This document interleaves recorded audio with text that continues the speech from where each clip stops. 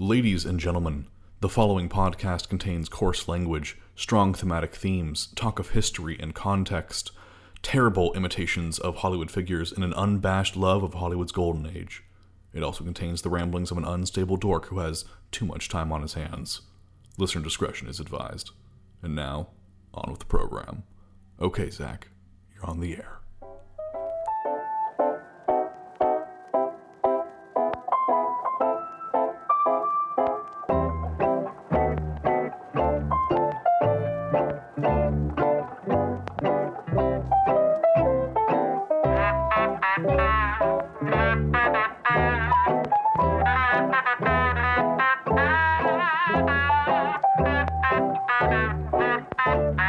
Yesteryear.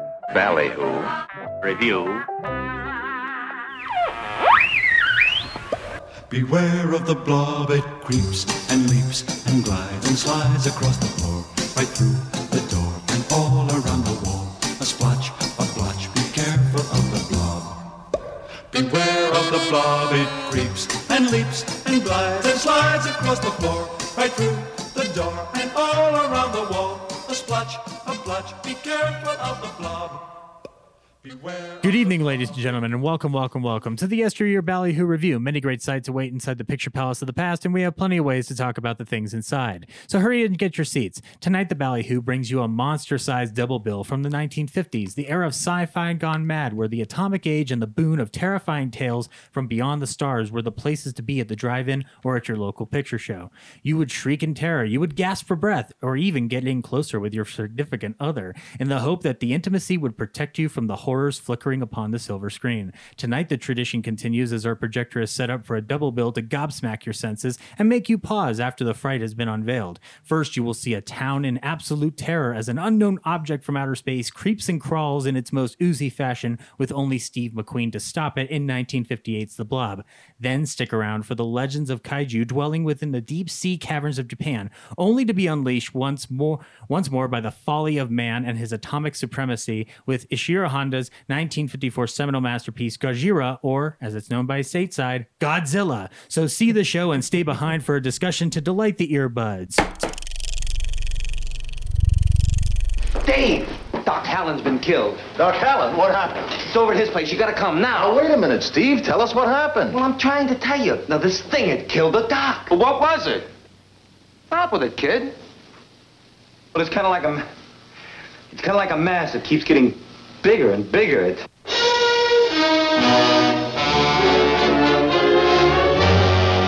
Every one of you watching this screen, look out. Because soon, very soon, the most horrifying monster menace ever conceived will be oozing into this theater.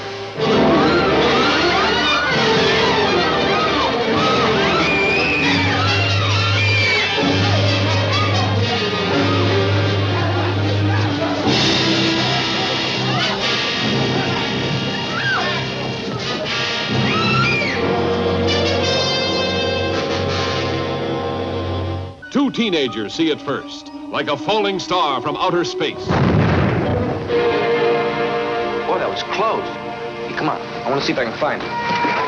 An old man finds it, touches it, and this is the shocking result.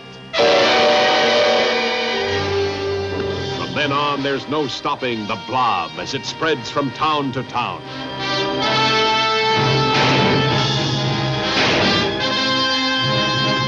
It's indestructible. It's indescribable. Nothing can stop it. This town is in danger. How can it be stopped? Mob hysteria sweeps one city. Before long, the nation, and then the world could fall before the blood-curdling threat of the Blob. Starring Steve McQueen and a cast of exciting young people.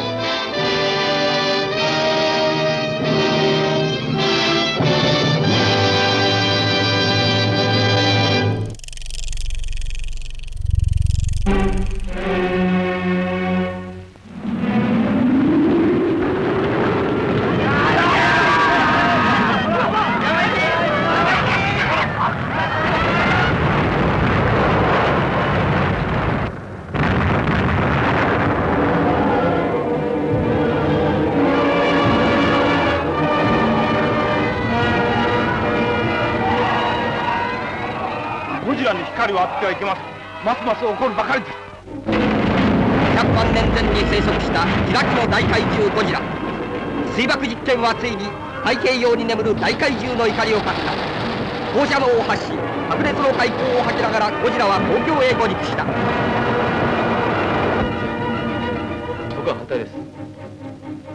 まだ私は気まぐれに言ってるんではないよ。あのゴジラは世界中の学者が誰一人として見ていない日本だけに現れた貴重な研究知らず。しかし先生、だからといってあの凶暴な怪物をあのままほっとくわけにはいきません。君までがゴジラを抹殺しようというのか。バカな、素人のあなた一人を海の中に放り込みますか。俺が死なない限りどんなことで再び使用する立場に追い込まれないと誰が断言できる。もしもそれが恐ろしい目的に使用されたとしたら。青年科学者芹沢が秘めた恐るべき発明とは。離せ。長年の研究の成果を何てことなさるんです。離せ。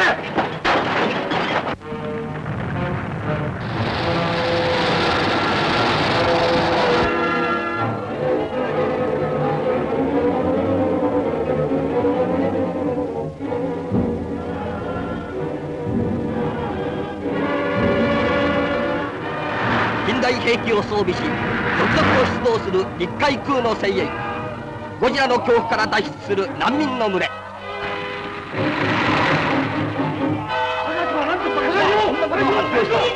ただでさえうるさい国際問題が一体どうなるか。終わったか。頼むよ。はい。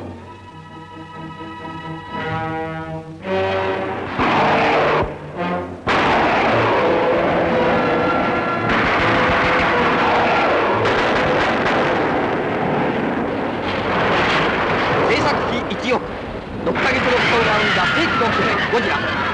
映画技術の粋を集め大東宝が全能力を挙げた空前のスペクタクルゴジラ。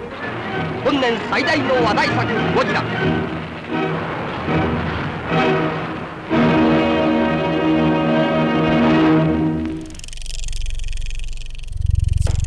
Now that you've seen the show, we will get to the talk of the day. Yes, the monsters of the universal realm have subsided, and in their wake, the tales of the bizarre have extended to crazy beings from space and giant monsters that wreak havoc upon towns, all with the purpose of entertaining the driving crowd of the emerging teenager market. But occasionally, these cheapies, as they were known, would stand out for reasons pop culture-wise or philosophically based upon the times in which they had lived and were living. Tonight, we will suss out the legends of these two horror heavyweights, but we can't do it alone. With me today are two gentlemen whose penchant for all things horrific and all things rockin' have catapulted them to the realm of admiration and respect as the hosts of the magnificent podcast, the Punk Rock Horror Podcast. Please welcome Krampus Cody and Undead Matt.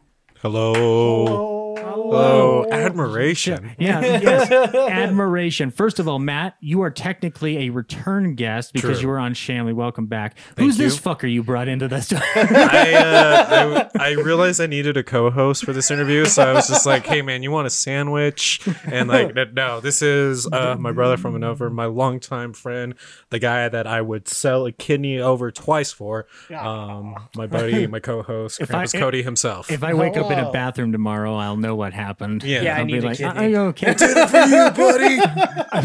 I should just emerge from the bathtub at that point, going like, but like the Wizard in The Wizard of Oz. But Cody, you had the power to get a kidney all along, and I provided it. Thanks, asshole.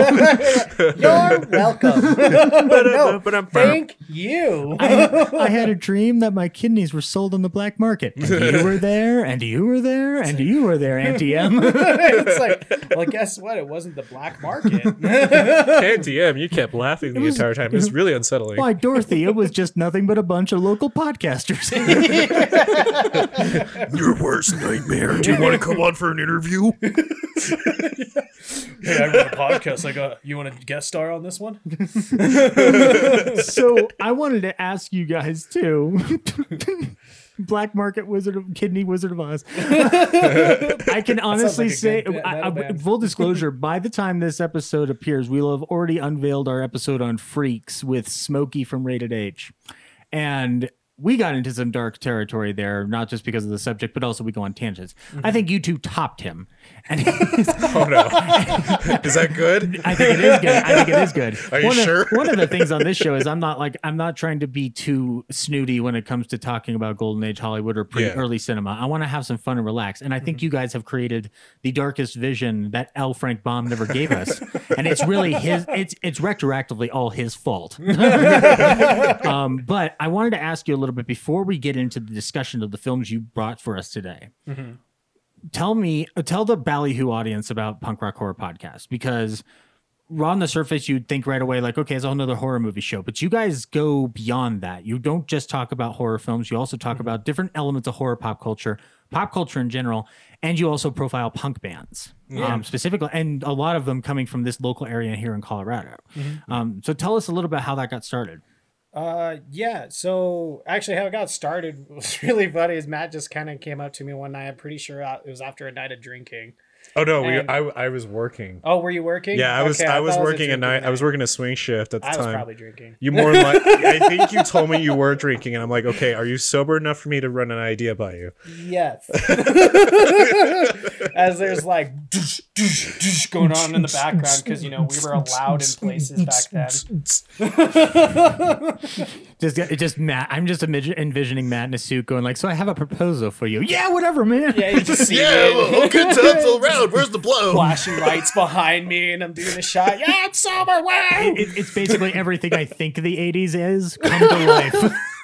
80s all the time. And so he came up to you, and you basically he pitched you the idea. Then because it was cool. Like the way he pitched it too is just kind of like it was after we kind of went on like a really big span of like hanging out almost every week, which is really hard for us because I live up in Fort Collins and he lives down here in Denver, and then just matching times. Cause also at the time I was working like 3 jobs. So it was just always hard. And we just got lucky with like a good span of being able to hang out. And we kept talking about horror movies. And I think there was like a bunch of new horror movies coming out at the time that we were really excited for. I don't remember which ones, but we were also like, sorry, I keep like leaning backwards. Don't forget though, we were also like in a band at the time, but we were trying to start a band at the time too, and I fucked up my shoulder. I re-injured a torn rotator cuff because I tore that my freshman year of college doing swing dancing. And nice, I used to actually. I admire that. Thanks. That's where the admiration comes from. Cody can swing dance. Yeah, I actually used to run the club at CSU and ran the swing dance, the competitive team and everything over at CSU. And so I ended up tearing my rotator cuff trying to do one of the aerials that we were supposed to do, which is basically throwing a girl in the air, doing flips in the air with her and stuff, and catching her. And so I ended up tearing my rotator cuff, and then because I'm a poor college kid and I come from a poor family, we don't have medical, can't go to the hospital. So I did nothing about it. Now it constantly pops. And then me and Matt started practicing more on my drums. And because me and Matt were trying to do this 2-piece band, because like he really talked me into it about taking me to a couple shows where we saw some 2-piece bands. And then he was sending me more music and stuff because we always wanted to try and do a band, but it just times never worked out. And we finally had this, and then I fucked my shoulder up again. And Matt was like, hey, I got an idea for you. and as we established, you were at the bar and you were just like, yeah, I know. No, that's interesting because like back to the blow. No, sorry. But that makes sense given back to the blow. Sorry. The Matt and Cody story. The Matt and Cody story behind the music. Which blow is it? I'll do a special introduction at the top of going like, the story you're about to see, ladies and gentlemen, is a tragic one, but it's also fucking hilarious. It's a hell of a ride. You thought the movie Blow was interesting? You haven't seen shit. Johnny Depp, eat your heart out. You don't even know the meaning of blow until you've seen this. Yeah, no, exactly. With all due respect to Ted Demme, I think I one-upped him. But but that makes sense because you guys were actively engaged in working to create the art form. Your passion for it draws from there. So your fellow creatives extending out that knowledge base. And what I love about the show, like putting aside the film element from it, is that the way you are spotlighting local artists, the way you are giving a platform to people who in a current age where finding an audience is difficult because democratization of media is both a blessing and a curse. Yeah. Is that you guys give them that space, you give them the opportunity. And it also extends into other things. Like our friend Erin McGarry has does stuff for you as well. Yeah, she's a total powerhouse. Just quick shout out to her because I know she's been going through some like pretty personal like medical stuff, and just want to say that she's a total powerhouse of like creative influence and just she's the reason I want to get back into Twin Peaks, because I see all of her posts for it and I'm like, I gotta rewatch this show, God. And I haven't seen The Return yet, so that's also another impetus for it. But so you guys giving that space though is very inspiring. So the admiration and respect is a valid statement, Mr. Martin. I'm not going to. No, I do believe you when you say just kind of like the band aspect. Me and Cody, started podcasts as artists and still are artists, and so we're always going to have that type of entertaining or artist mindset. So we're always each other's worst critics. Worst critics. I do. Oh my god, I'm in such a terrible slump right now with some stuff I'm working on. It's all because like I'm on myself. Like I just everyone's your own worst critic, and like it's because you overthink it. And there's like a couple things I need to send to Matt, or I want to send it to him just so he can I can get his opinion. But I'm just like, no, it's terrible because I'm locked in my house. I can't socialize. I can't go to the coffee shop to like do this where I normally do, or like it's like it's just everything's around, so you just get into your head more. I've been lucky in the respect that because of what I do for that creative process, we've had to get creative with how to commiserate together in order to, like, for filmmaking, like we had to figure out what COVID protocols were in order to make a short film.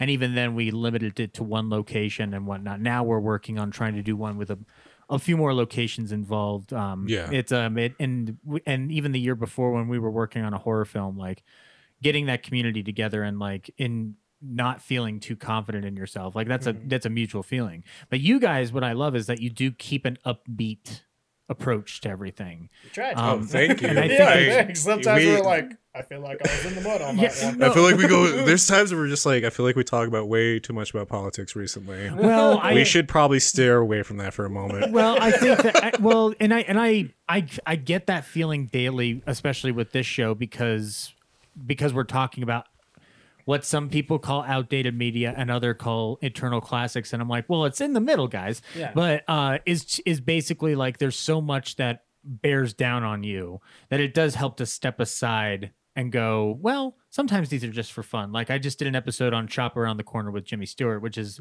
the basis for You Got Mail.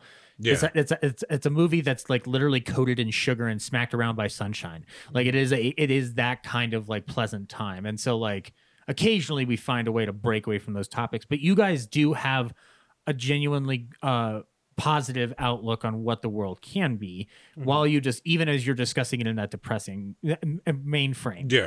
But you also talk about horror films, which is one of the reasons why I found out about you guys in the first place. And I think that I told you when we went to the It Chapter 2 screening, like the first thing that got me hooked on you guys was you guys talking about Michael Haneke's versions of Funny Green, both versions of Funny Green. Because I was like, I have never heard another podcast talk about these films back to back. I'm doing this, and then and I got hooked because I'm just like, that's a situation where a director's remaking his own film and then really just decides to just go in not in the different directions, but like he tries to actively do something upon himself that he didn't do the first time, which is something that I didn't see with The Man Who Knew Too Much with Alfred Hitchcock. So, which is, it's the same situation, only I think Haneke technically does a better job at doing it.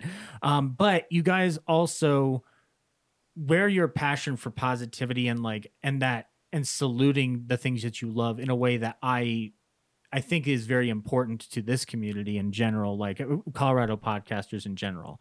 So, but I want to ask you, I'll ask you these both as kind of like a twofold question. What is your experience with Golden Age Hollywood or early cinema pre the 70s or pre 1968 specifically? And why did you pick these two titles out of any titles that you could have picked? I'm gonna let you take this one because yes, I feel like Cody. Yeah. I feel like the first time I came on, I kind of yes, you did, and I will refer people back to his Shamley for that too because it had a lot to do with Hitchcock. And I could touch on it again, but Cody, please. Yes, absolutely, Cody. Tell me You're wearing a lovely Bogeyman shirt, by the way. Oh, and I love thank it. you. Yeah, actually, sorry, just a little, like, just go outside tangent. I got a couple of these. I'm going to get a couple more. They, over at Spencer's, they have all the mainline slashers. Like, I have Pennywise and I have Freddy. There's a Child's Play one they didn't have, and but I'm going to get it once I can find it. But they turned them all into tarot cards. And so, like this. So that's what it is. Yeah, Oh, it's a tarot yes. card. Yeah. And so, Freddy says the Dreamer. Yep. Pennywise is just Pennywise. I thought that was actually kind of funny, even though I was like, could have said the clown, but that makes sense. Like the jester. The jester, you know. Spencer's gifts. You can't do any better than that. This 100% of shots you don't take. I didn't see the Scream one, but my favorite's Chucky because it just says the good guy. Because like I'm like, everything he does is so tongue in cheek. And then he looks at that shirt and he goes, "Very fucking funny." stab. He does that thing that I love in the Child's Play movies, and We Hate Movies podcast is the one that pointed us out. Is anytime he goes for a kill, he goes, Look, when you are smaller than the majority of the population, you gotta hype yourself up. You know, before just like a bear, make yourself look big. Just say like I'm just imagining before every kill. So like in the second one when he kills the teacher with the fucking like the ruler and the hose pump. Because he gets her in the chest with the hose pump first. That's how he knocks her out of the thing. And then he beats her through. I was just imagining myself before, like, she gets in there. He's holding the bicycle pump, and he's just like, you can fucking do this. You can murder her.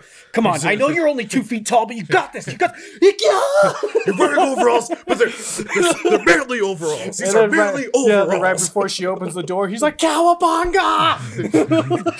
Oh, my God. But yeah. We're taking the murder town, motherfucker. No, okay. Sorry. No, you're fine. Going back to the subject, actually, what really got me to horror, especially the Golden Age films and everything, actually was my mom and Hitchcock. And funny enough is that so I always loved telling stories when I was a kid. I loved going on tangents. Hey, Cody, thanks for watching my shit. You're welcome, Chubby. Or you motherfucker. I could take it from him. I can't take it from you. Okay, just don't throw live birds at women. Or attach them to research. Bird, take that Hitchcock. You know what? Very fair. Let's talk about that. But Hitchcock.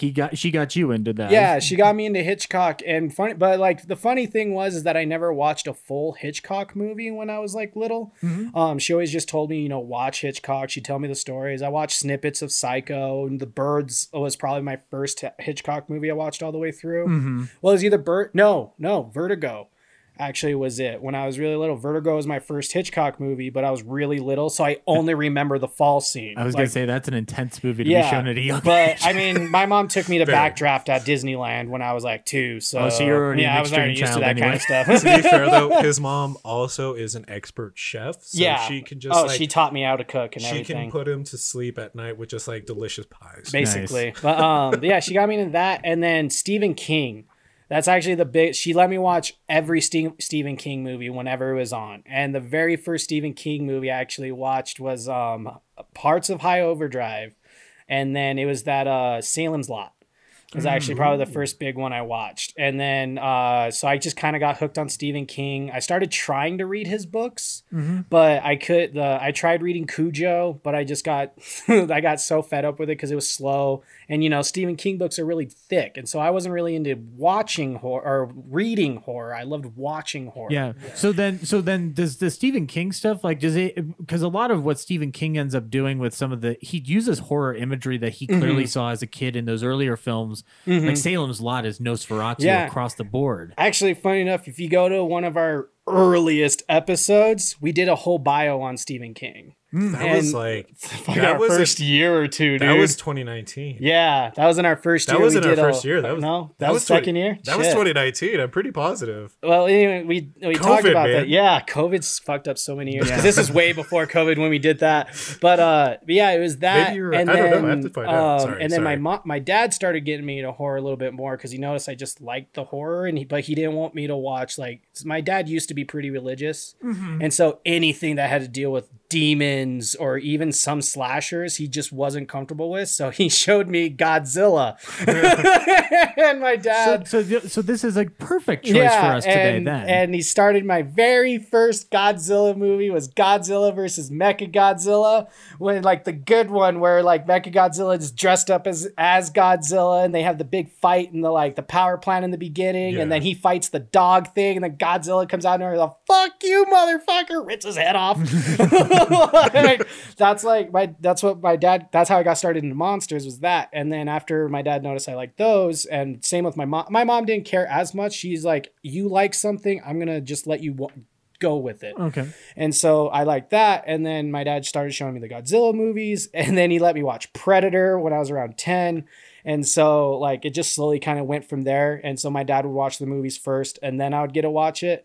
But like it was mostly my mom with the whole Alfred Hitchcock. And so any of the old time horror movies, mostly Hitchcock, and a little bit of the old movies. My dad showed me actually the original Wolfman, Frankenstein, and Dracula, Bela Lugosi, and everything. But it all does tie in, and I'm glad that you extended out in those reaches, because the thing about horror that I've learned is that I'm a weird case, because I was a little limited in what I could watch initially when I was younger, and so the Universal monster movies were almost just like the safest bet to pick. Yeah. And so that's why I got into Dracula and Frankenstein as early on as I did, and Invisible Man especially. But so that's good that like Hitchcock kind of kicks off a lot of stuff, and then you also, and you guys are well read enough on this that you guys have delved backward as well as the forward that you deal with in terms of this genre, and this is a genre that has a lot of variations and whatnot. And so Godzilla being an influence, I think does like lend into like the, because it's interesting. It is a golden age era film, or early cinema film, but it also is like, it's almost like the extension off of what something like the Universal monsters were able to start, which is like, okay, the unknown, something terrifying, but now we're applying the scientific method to it, essentially, with the science and whatnot. But that's cool. So then you've got a good boiled pot going of a bunch of different influences that give you that fuel and that fire. And then I know that you, Mr. Matt, yes, had been exposed to the Universal monsters and Hitchcock and such early on too. And then as well as you had mentioned Twilight Zone on your episode, if I recall correctly. Yeah. So like one thing sorry, that was when Twilight Zone was a big one for my mom too. Rod Serling's up there going like, "You didn't remember me. Imagine a world where Cody is about to get his ass kicked." So now you're in the scary door. Finally, solitude. I can read books for all eternity. It's not fair. It's not fair. Oh, lucky I know how to read Braille. It's not fair. Hey, look at that weird mirror. Cursed by his own hubris. Oh, I love the one where he goes like, "But you've got to believe me. Why should I believe you? You are Hitler." What? Help me, Ava. And then Ava takes her mask off and she's a giant fly. For me, I mean, it was a lot of like what I talked about last time, just like waking up, like having a hard time sleeping or waking up too early and just watching Twilight Zone. But one thing I didn't really touch on at that time that I didn't really think about was like the influence I had from like my mom, my dad, and my sister at the time. When I was younger. So like my mom, she still is, loves Western movies. I don't think there's anybody on this planet that loves them more than my mom, and I will fight them on that. Even more than most dads? She will put him to shame. I like this woman. But so, when I couldn't go to sleep, I would watch ER with her, which got me into gore, and then I watched George Clooney. Yeah, and George, especially the Clooney. No, but like Golden Age cinema, like that was mostly in westerns. And then my dad's side of things, when he could be home and we would hang out, he'd always try to connect with me and things that I was into, and like he knew that I liked things that I would scare me, but I also didn't like being scared. So he tried finding movies that were more my style, and we had like we had the RCA TV, and we had like a full drawer filled with VHS tapes, and like some of them in there were like the original VHS of like the Werewolf and Frankenstein and Mel Brooks's Young Frankenstein. And so I watched, you know, Wolfman and I watched Wolfman and fell asleep in my dad's arms to it, and I did the same thing, but I stayed awake for Frankenstein and Mel Brooks' Young Frankenstein. And, you know, I started just watching some more horror movies, and then my sister, where she played into it, and she obviously was watching more of the modern 90s movies at the time. So like Starship Troopers is probably one of the most prominent ones I could think of. And so like I remember it vividly where like she didn't want me to watch Starship Troopers because she thought I couldn't handle it, but I was always sneaking around to like just see like scenes of like either like dudes' faces being, you know, burned off by like insect acid or like or just like people being ripped in half by insects. Little do you know, as a young man looking at the imagery, you have no idea of when you rewatch and you go like, oh, it's a commentary on propaganda. Yeah, no. That's funny when you brought up Starship Troopers. Is that like my dad let me watch that all the fucking time as long as I covered my eyes during the sex scene, so I could watch people getting decapitated. But titties, no way. See, that was far more effective because my sister's like, fine, you can watch this, but I don't want you watching anybody dying because I don't want to hear about it from mom and dad. Not thinking that with my eyes closed, I can still hear, oh my god, oh my god, there's blood everywhere. My eyes.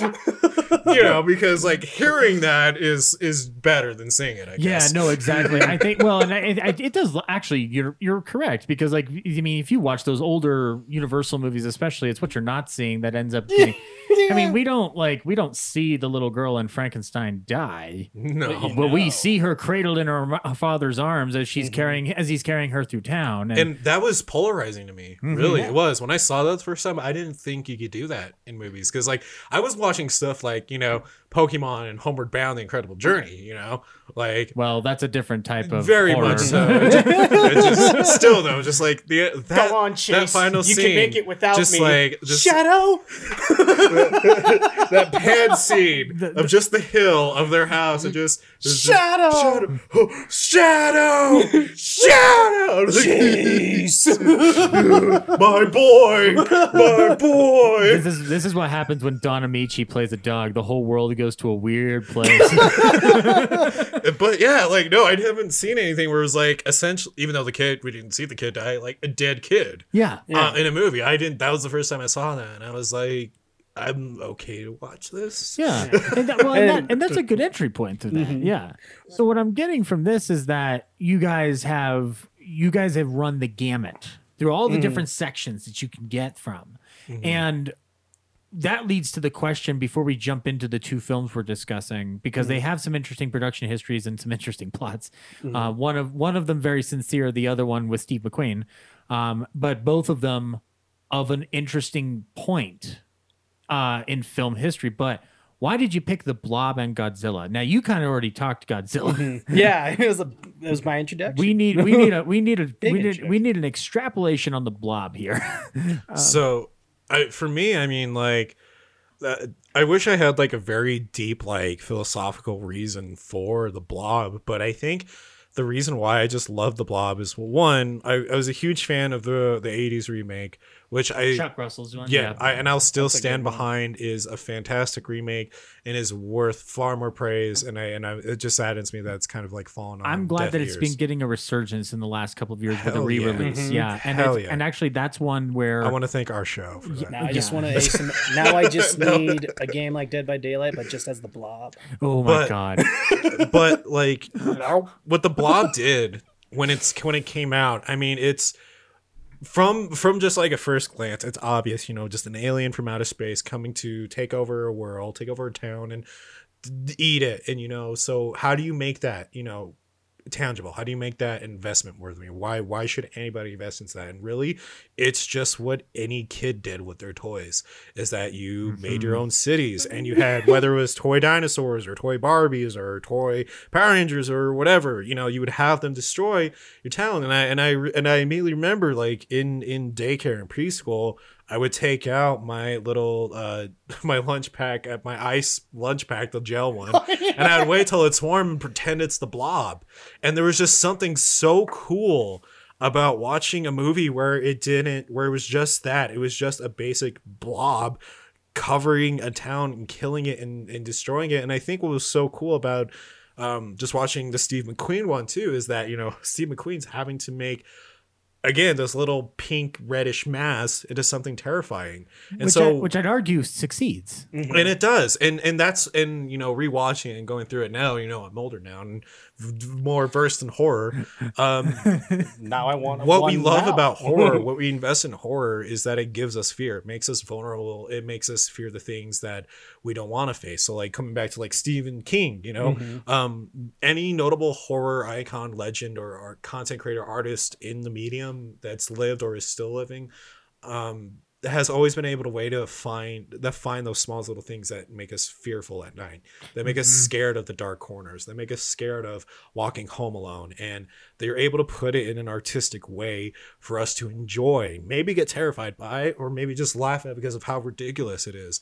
And truly, you know, I'm not going to say like, you know, The Blob is a metaphor for anything, you know, and to some people it is, and to some it isn't. I'm gonna make the argument that the metaphor is having a good time. Yeah. But truly, at the end of the day, you know, when it comes to artistic expression, and you know, art is defined by the eye, the viewer. It's a subjective art form, as you and I have talked about, and as I've talked about with others. Yeah. But I always argue, does it always have to have a significant metaphorical meaning for you to enjoy it?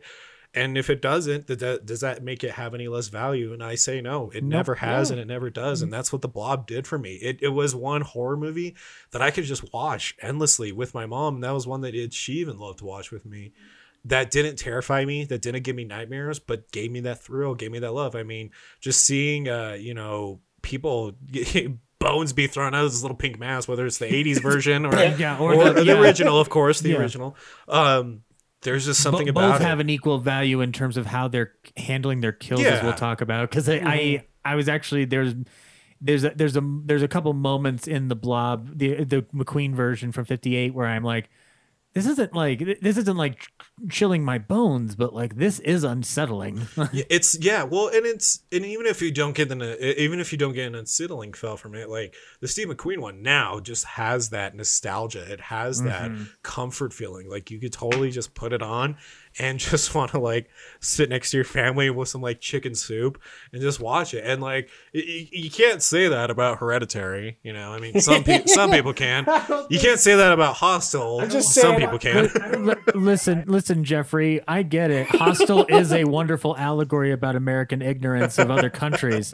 I just have no desire to watch it on your big screen television that you keep bragging about. In your basement that has a locked door. But legitimately, and it's soundproof, so you can play it as loud as you want. But legitimately, though, like even if Hostel is your favorite horror movie and you do enjoy it and you're aware that it's fiction and all that jazz, like what, you know, there's just kind of always been this like odd exclusivity about loving horror movies, and it's not like you can't enjoy it with other people or talk to other people about it. I mean, God, or run a podcast about it, but I don't know, like, you know, but sounds like a bunch of jerks. Right? I've just noticed throughout time that most outcasts, most black sheeps, most counterculture members of society have been horror fans or have a favorite horror movie, or some, you know, love horror, you know, whether it is complaining about modern horror or talking about why don't we have the old types of horror or loving new horror. I mean, it always comes back to horror, and that's what we talk about on the show. I mean, sorry, I'm going on a tangent. I apologize. No, you're fine. Good. No, you're right, because like it's funny because these older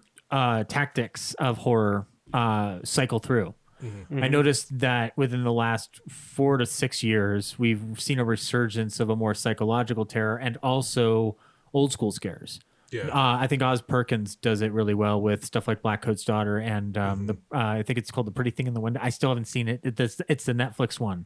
Yeah, I haven't seen that one yet. Yeah, but I need to. It's a Netflix original. That's my go-to. Yeah. Oh, you're like me. You watch The Irishman every week, right? I watched it once and I'm good. Yeah, it's just funny because it's not, honestly. It's just I'm weird with Scorsese. No. It's fine. I fully respect people on it unless they told me it was boring because I couldn't relate to any of the gangsters in it. I'd be like, well, then you didn't watch Scorsese movies. Yeah. Oh no, it was a good movie. Yeah. Like De Niro I did still need to fantastic. watch it, Yeah, actually. but I get it. It's 3.5 hours. Unless you're tuned into it, you're not gonna. I watched the Zack Snyder Justice League. I could do that. Yeah. You know, Quentin Tarantino set me up for long movies. Yeah, exactly. But you're right with the Blob on a front, and it's a good way to dive into it. Now, Cody, and you guys both selected the titles individually. Did you end up watching both of the respective titles, or did you stick to your initial picks?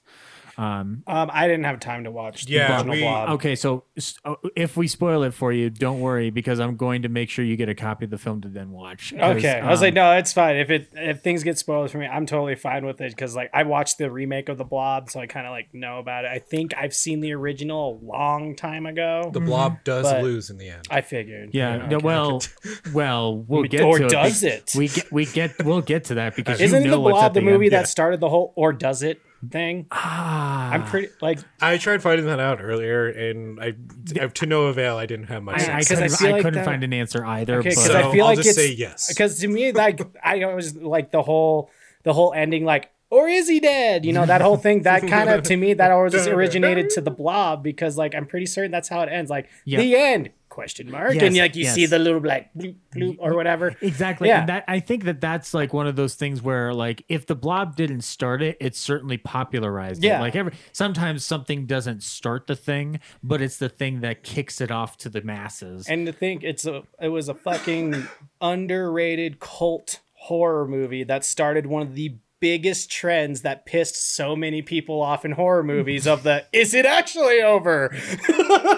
Because of the Blob, sequels are a thing. Yep. And this is and now I'm going to give a little production info and then we'll talk about the generalities of the Blob and kind of discuss it as a whole. But this is a production by Jack Harris. He's a producer who up until this point, his credits included a documentary for the Boy Scouts of America, which he claims in the commentary was directed by Cecil B. DeMille. And I looked that up and I'm like, that's not what happened. But yes, he did a documentary on the Boy Scouts of America, features appearances by Jimmy Stewart, Bob Hope, and a bunch of all my other friends, all my other ones just hanging out in the fucking 50s. We're just sitting around telling you how great it is to be a Boy Scout while at the same time doing things that Boy Scouts could never fucking imagine. Well, I'll pass. Yeah, especially given what we know about the Boy Scouts of America Exactly. now. I'll pass. I won't even go to church. But yeah, like with also the thing about the Blob though, like the 1958 one, and fun fact about the show is that a lot of times I go to IMDb trivia to remind me of my notes because that's sometimes what I do to like back reference everything that I write down. Yeah, but I go to Wikipedia at times too, so don't worry. Yeah. But so one thing that I don't think people, if you haven't watched it, know this is that the Blob did start a lot of themes and tropes that a lot of B horror movies continued on throughout the years. I mean, one, you could talk about the legacy that was left behind with Steve McQueen, because fun fact that the Blob movie poster was on his wall on, in the time of his death. But also another fun fact is that he had a choice with taking between 10% of the profits that the film would make, or just a flat out $3,000. Yeah, like $2,500, $3,000, whatever. Yeah. And he took the money instead of the profits. Big mistake there. It became such a huge hit.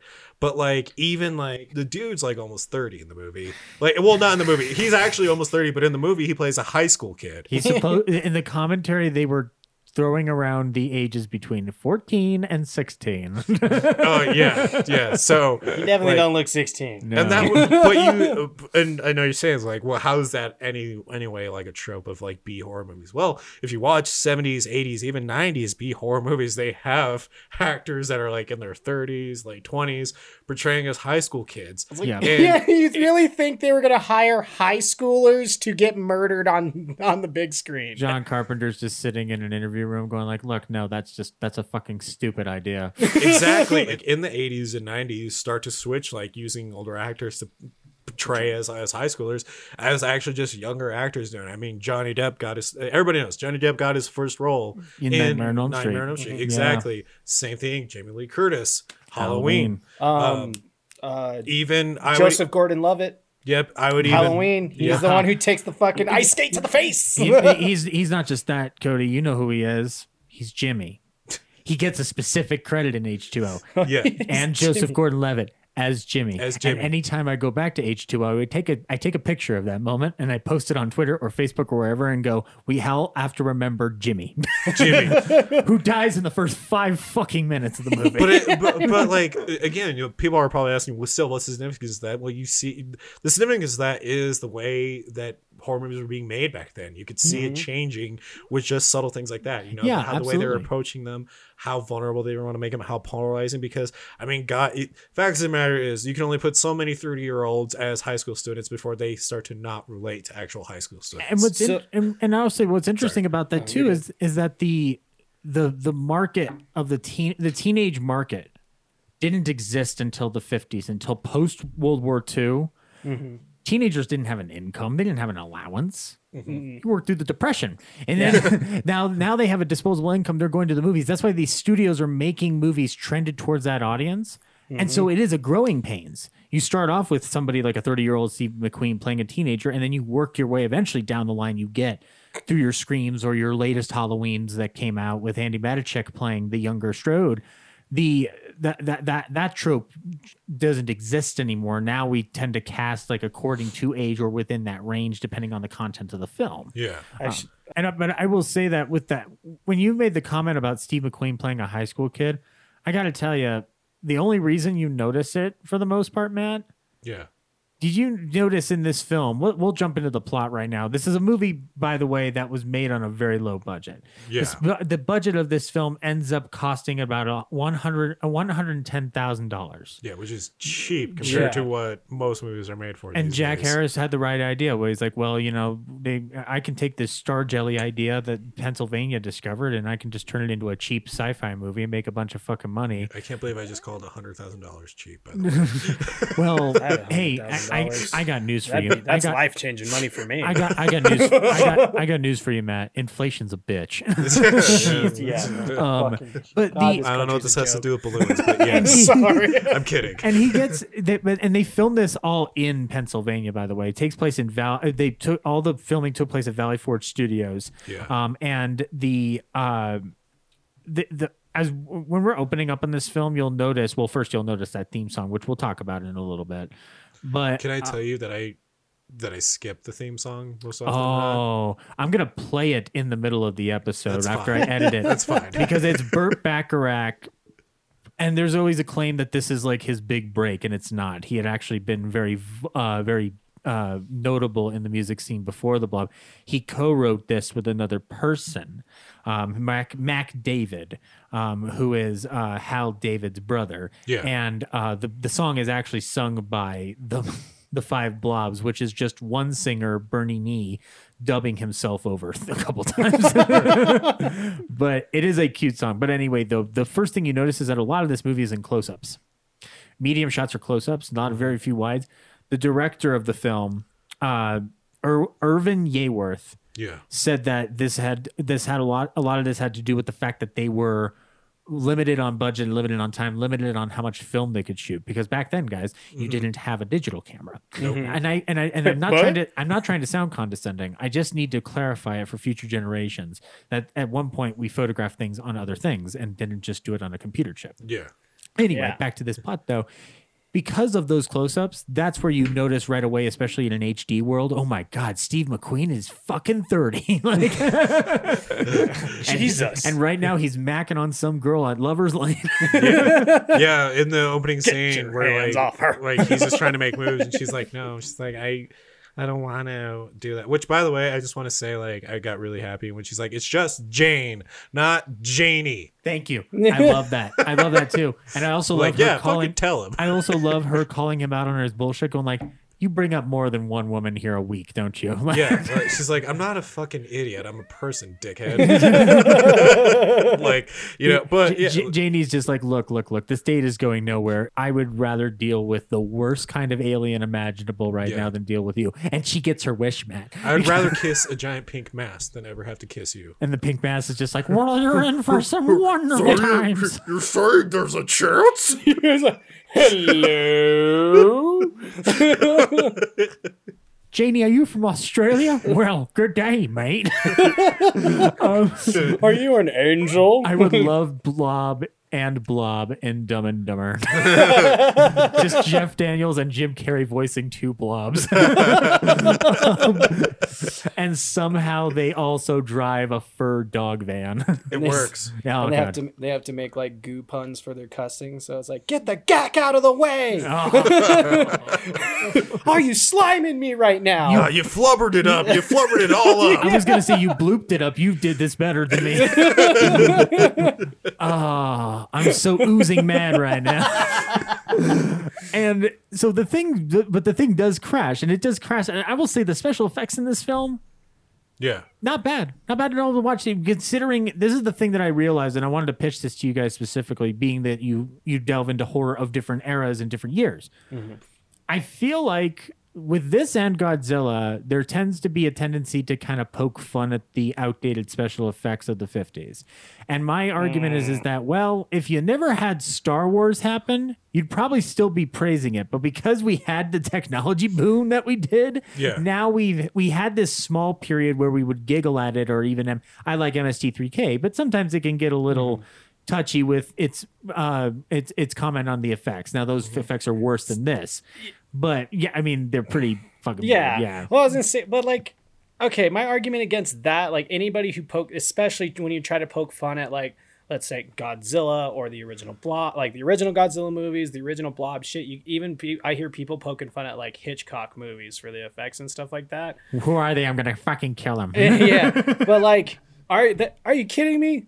These movies hold up better than, I would argue, half of the shit that came out in the year 2000. Yeah. Oh, yeah. Like Alone in the Dark. Don't fucking tell me that holds up better than this. 1988 Blob is still even better. Yeah. The Mummy Returns. The Mummy Returns. That fucking Rock. I would have rather seen the actual Dwayne The Rock Johnson in a fucking scorpion like suit than seeing that. It would have been cool if he like had some strings attached to his arms so that the different and you know what the real irony is, though, is that we still do it to this day. The pure example, Henry Cavill as Superman with a notorious, CG'd out mustache. You know what's the worst part about that too? You know what's the dumbest thing about that too? Is they argued, well, Superman never had a mustache. You never read the fucking comics, did you? He had a full-on lumberjack beard at some point. Fuck you. Let him have the mustache. It would have been great. He just came back from the dead. He would have facial hair. But Cody, sorry. But Cody, this is what you. Hi, I'm J.W. Warner the 14th because my great great grandfather's dead now. The kids don't know Superman with a beard. What they know is what I've put on those lunchboxes and those toys that we mass manufactured without thinking about story or plot development or what. And I'm like, but those people also didn't see Superman with a hairy chest. Let that go for 20 fucking minutes. That's my whole point. I know. I mean, I would sleep with that. But the reason I bring that up, though, is that my whole point is that, like, I'm all for good fun. Like, I even poke fun at, like, the old Godzilla costume, and not, there's a not to take away from it, but there are like a couple Godzilla costumes. You're like, no, but that's the thing. That's what I'm talking about, man. It's like, like you should make fun of those old effects, like, because and you know why? Because if it's bringing you enjoyment and you're creating bonds on that, and you're going to go back and watch that movie, then hell yeah, do it. Don't let anyone tell you how to enjoy it. But at the same time, though, it should never be taken past the point where it's starting to devaluize the art itself. Exactly, and that's something that when talking about the Blob itself, because like the first couple of like instances of the Blob, because both of these movies, by the way, the monster doesn't show itself too much in the film. Now, a lot of that has to do with budget and or just restrictions of the time. The Blob scenes in here, like when that farmer first discovers it, and my hand. We've talked about people out in the middle of nowhere before, Matt. But I will tell you another trope, though. Another trope in horror movies. Killer comes from outer space, pokes fun of it. The old man coming out of his cabin with old Blue there. You damn kids, what are you doing? Yeah. And then all of a sudden you get attacked by blobs and you're screaming in horror. Now I will say that the economy of those shots is so wonderful that the way it consumes his hand is interesting because there's something in the effects where they're making it throb. And I think I do appreciate that because and once we get into the Dr. Tenner's office, which this doctor is kind of stupid. They'll unveil that thing and the blob kind of just starts pulsating. As I appreciate that there's like this ingenuity with such a little budget, because if you look at the blob, it's most of the time it's a rolling ball. It's not till the like climax of the film, which is arguably like the centerpiece of this film, because the first 2/3 of the film is a secret Fast and Furious movie that we never got, involving Steve McQueen. Not wanting the crown of greatest racer in town, but being told by his friends, no, you can't just abdicate your throne like that.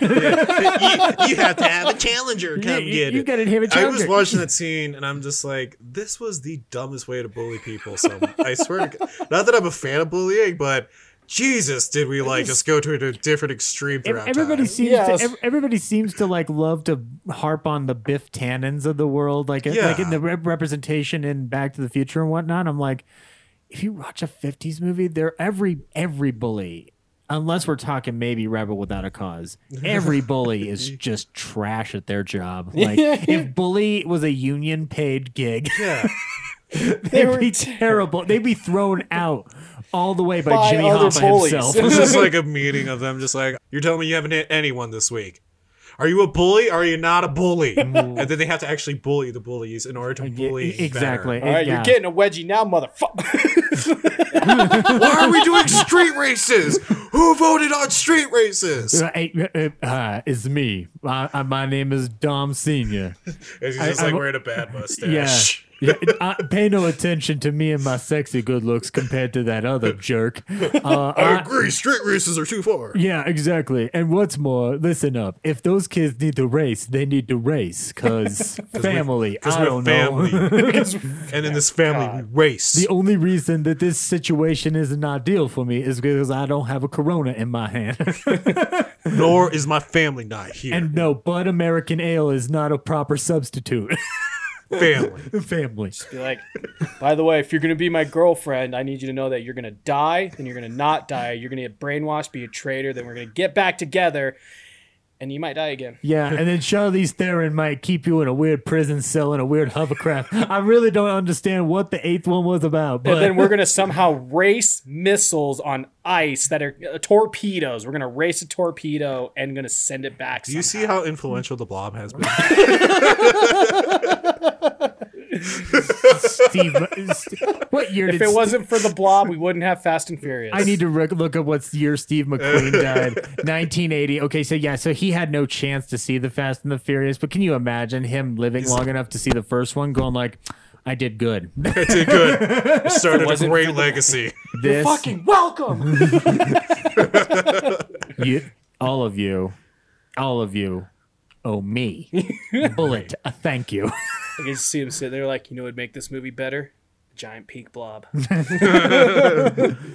And also, but yeah, thankfully those cops pull him over and stop any more Fast and Furious shenanigans. Yeah, and also that You mean when the cops actually worked in movies? Oh yeah, because they're terrible in movies. That scene alone, I will argue, is just aged so weirdly because I feel like at some point Steve McQueen forgets his lines. Like because the way he delivers them in that scene, he just seems like he forgets them. He's just like, because the cop is literally just like, so, do you know what you're doing? And he's just like, no, officer, I don't. I'm kind of paraphrasing. Yeah. But he's like, you're driving on the wrong side of the road. Oh, I wasn't sure. Yep. Then there's like this weird pause, and he's just like, so I'm gonna have to take you down station. Oh, well, what did I do? You tell me you don't know what you did? And I'm just like, what is this weird back and forth? He does have this weird moment where he finally confesses to the crime, and the cop, rightfully so, says, "Wait, now you're confessing? What? You can just imagine the actor being like, "You forgot your fucking lines." And he's like, he kind of like starts thinking to himself and be like, "Wait, was it in the script that I was supposed to confess, or was I not supposed to confess? Fuck it, I'm on film. Run with it. Irvin's like, look, we're wasting film talking, and the camera's not even on, Steven. It's the Blob, not talking about traffic laws. This is the Blob, not the Seventh Seal. I need you to be careful with how much importance you're putting on the Blob right now. But here's something though. Once we start kicking into the horror plot, though, first of all, Jane is the badass of this movie because because not only is she, I mean, Steve McQueen is the badass in the movie too, but like Jane has some interesting scenes. I mean, he's no Jane. He's no Jane because Jane not only has to deal with Steve and his Steve Andrews, by the way. Steve plays Steve, and Jane has to deal not only with that but also her little brother, who the only reason that I didn't find him to be an annoying kid actor is because his voice was reminding me of my nephews. And I was like, I can't hate this right now. God damn it. See, I always imagine when a kid's talking, if I hate their voice, that they just have a deeper voice and it makes me deal with it better. Yeah. So like that way when I watch E.T., I just, instead of hearing E.T., go home, I hear E.T., go home. Run, E.T. Goonies never say die. Goonies never say die. Old man Goonies. Sloth. Chunk. Hey, you guys. Snicker, baby Ruth. Now this is what I call pod racing. The Sultan of SWAT, the Colossal of Clash, Babe Ruth. You're killing me, Smalls. First, you roast a mallow. Then you get the ground with the chocolate, with the mallow on the ground. See, I'm telling you, it makes it far easier to get through the movie. Just imagine can we have Lewis Black dub children's movies now? You're fucking kidding me, Smalls! You gotta take the fucking graham cracker. It takes a fucking marshmallow. You take the chocolate. It's that fucking simple. What? The one that I was thinking of is just like, no, listen, you little fucking shits. I don't care if you're looking for buried treasure, but don't wake me up in the middle of the night wondering where the fuck you are. I love Lewis Black. I love him so much. The only thing I love more than Lewis Black is James Adomian imitating Lewis Black reading a 10-year-old diary. Dear diary.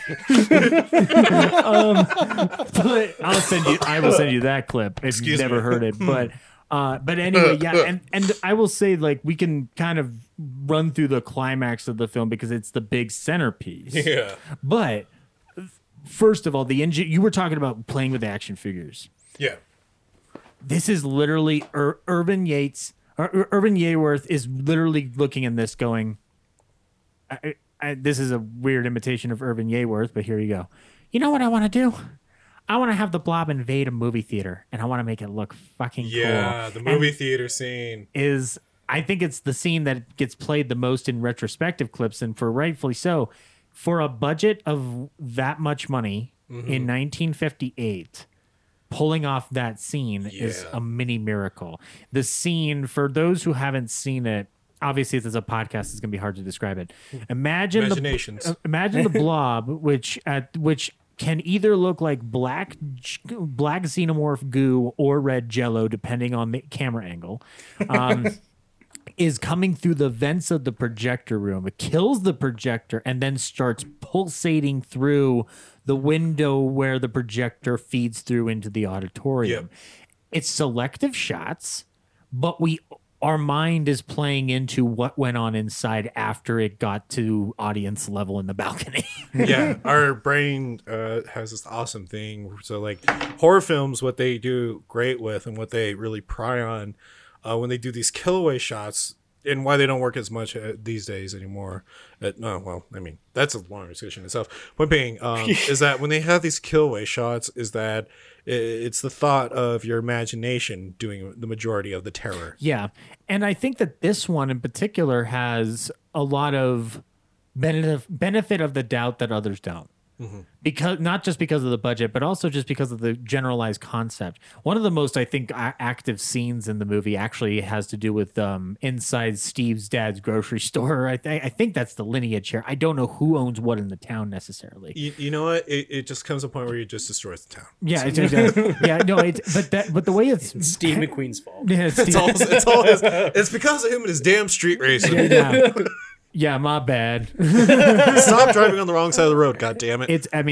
Look, Matt, here's something you need to understand. No. This was my first role. I didn't give a shit. Shame on you. Do you know what was going to happen to me in 4 fucking years? Do you not know how to drive on a 2-lane road? That's not the point, Matt. It's 2 ways, just one way and the other, man. Look, Matt, how am I supposed to drive responsibly if I'm being asked to play bullet? I hope you get eaten by a blob.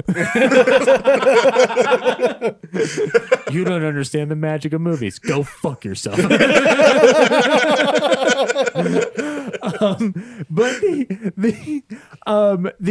by the time that everybody leaves the movie theater, first of all, this movie does have, like, I guess, a metaphor within it, and the art of, like, not believing youth or not believing a warning system that something's coming. Now, arguably, Man, that sets me. Yeah.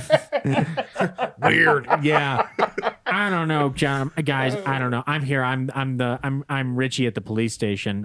Amongst the other things I do is play chess with myself, and I keep the set in my office so perfectly. It's a magnetic set, I should say. God. So, but my bottom line is that kids just say a lot of silly shit, and it's not as if though they have any genuine concerns about the problems of the world. Anyway, back to my solo chess game. That, by the way, that chess game. Yeah. If he had kept being a cop into his 90s, and went to go see X-Men, and then goes back to doing night shift duty, do you think he just redoes the X-Men final scene in X-Men 1, where he's just going like, does it wake you up in the middle of the night that someday they may come for you and your children? And then he just runs around to the other side of the board and goes, it does indeed.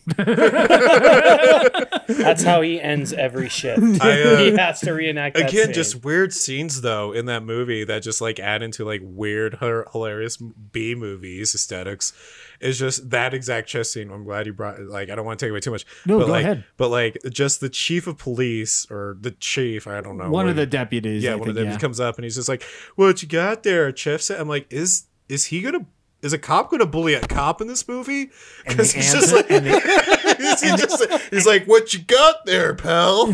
What you doing there, nerd?" It's the like, this is just my coping mechanism, and he goes, "Oh, isn't that adorable?" Maybe you'll have to teach me to play chess sometime. And I'm like, you condescending douche. I'm like, are you gonna give him a wedgie now? See, to me, I feel like tell him you had sex with his mom. Like, what is going on here? Yeah, I feel like he was like, "Oh, you're playing chess by yourself, fucking lonely nerd. I'm gonna go do your mom." We don't know what, so we don't. Kiss him a wet willy.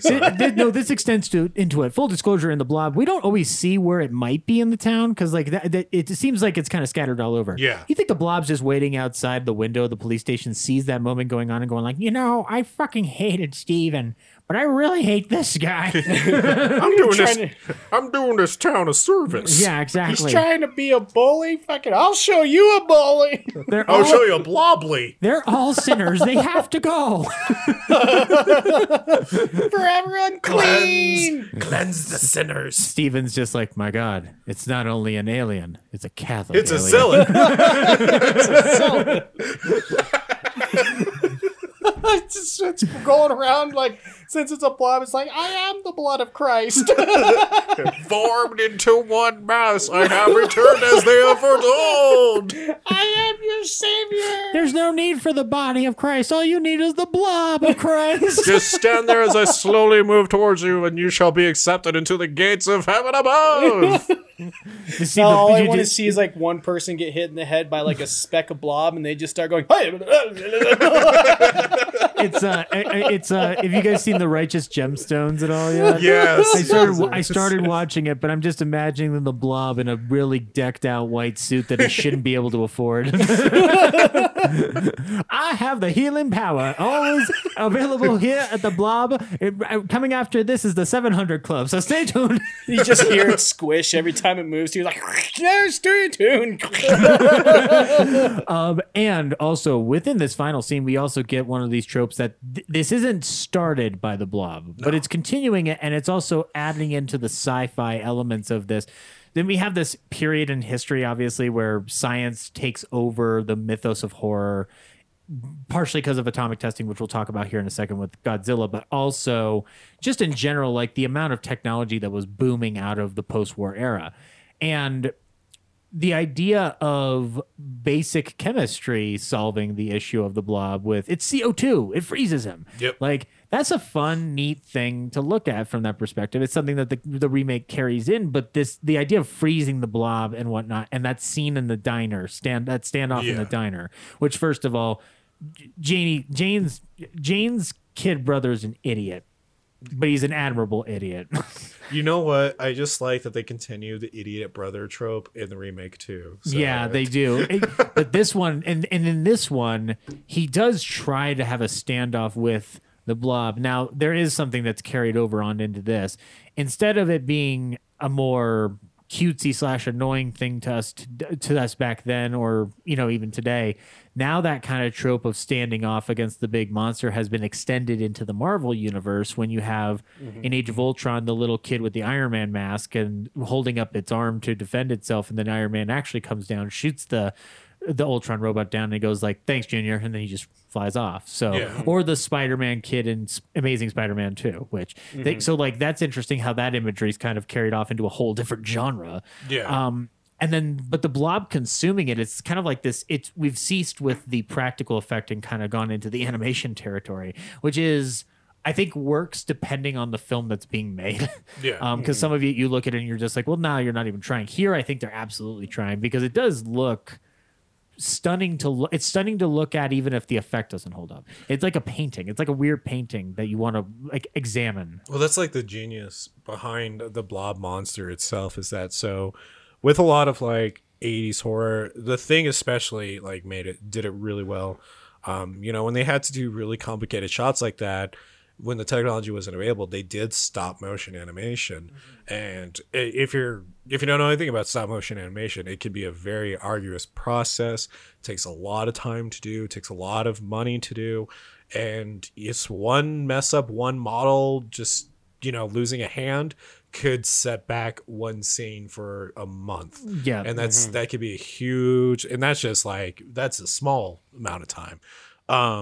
So the Blob, what was so genius about it was like what you just said, is that it was like paint filling a canvas. Yeah. It was this formless mass. So like filming and putting on these kill scenes, although still complicated, wasn't as complicated as if it was like a giant gorilla or an alien or Frankenstein, something that was a little more, specific. Yeah, and funny enough, on the visual effects, I did want to bring up, if you've looked at the Blob at this point and you've seen some of those scenes and how they do that diner scene, that's a photograph of the building, was put on a gyroscopically operated table, and on there the cameras had to be mounted, and then the table was shaken and the blob was rolling off of it, and then when the film negative was printed in reversed, it appeared to be oozing over the building. Yeah. So they shook it off and then they reversed it. And you see a lot of those reverse effect shots with the Blob coming in and out of things and surfaces. Actually, there's a terrifying one where they get cornered into the meat locker. And all you can hear is the Blob going back in and clearly about to eat their dog. Yeah. And like people want to, and there are some people who want to say like, well, these movies aren't always that terrifying. And I'm like, there's fucking dog murder in the 50s, guys. I don't know what else you're looking for. Like, I get it. You want to see Michael Myers strangle it, but use your imagination. You this sadist. Yeah. You fucking sicko. The fact that you want to see Lester die over and over again is very concerning. Stop wanting to choke out Lassie. God. I know Sparky's dead, but fuck. Yeah, I would love. You know what I would love is Dr. Loomis. The way he reacts to it in Halloween is great. The way he reacts to the dog that has been eaten in the Myers place. Yeah. He goes like he got hungry. And then he goes out into the real world and he just sees a bunch of people murdering dogs, and he goes just like, I don't know what to do anymore. I'm dealing with the one that I shot 6 times and got away.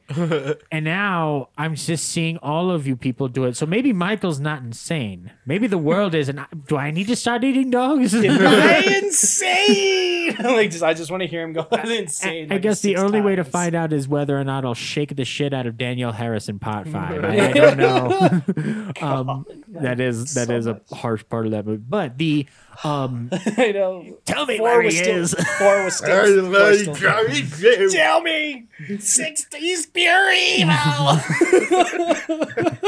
Jamie, you have to help me. I'm old and also clearly swigging bourbon in my trailer. You have to help me, Daniel. I'm sorry. I think out of the entire, just a small little thing about the Halloween movies, like Dr. Loomis is the scariest person in the entire movie. Not in the first, not in the first 2. In the sequels, is. For the one sole factor, it's my favorite fucking part, and it's in the very beginning of the 4th one when he sees Michael after Michael massacres all the entire diner, gas station and everything. It's the fact that this old bastard could go from hobbling on a fucking cane to a goddamn NFL running back in 2 seconds to go whoosh and sprint across the entire gas station to yeet himself across over the trash can. That's the power of stuntmen, Cody. That's the power of stuntmen. And you know what it also is? It's the power of Mustafa Akkad. Yeah. That's the power of Mustafa Akkad. But the final scene, though, he discovers that it can freeze. The police chief calls in the military. And the Air Force has agreed to airlift this frozen sucker blob outside there, and we get another instance of an amorphous monster being stuck in Antarctica, hoping to God it doesn't thaw out. Yeah. And actually, so it's truly the prequel to The Thing. It actually, I was wondering, it would be a great thing if the Blob and the Thing teamed up. Right. And had to fight Kurt Russell and Steve McQueen. We shall call him Kurt McQueen. Real celebrity deathmatch. We can also call him Wyatt Russell, because actually I like Wyatt Russell in Overlord, even though we've talked about Overlord and our problems with it. I like Wyatt in it. But see, I like Sturt. Stephen Kurt. Oh, there you go. I like that. That's a good one. And but the thing that I wanted to wrap up with the Blob on, though, before we get into the reception to this film, because it's interesting how this film is carried on, the theme wise and whatnot, this does anytime you think of a 50s drive-in movie, I feel like more often than not we're addressing the Blob first. Because it's kind of the quintessential cheesy monster movie that has a mass appeal and did affect people in one way or another. And also the entire idea of this community not believing something that they can clearly see something's wrong, but they're not paying attention to it. These are tropes that carry on down the line.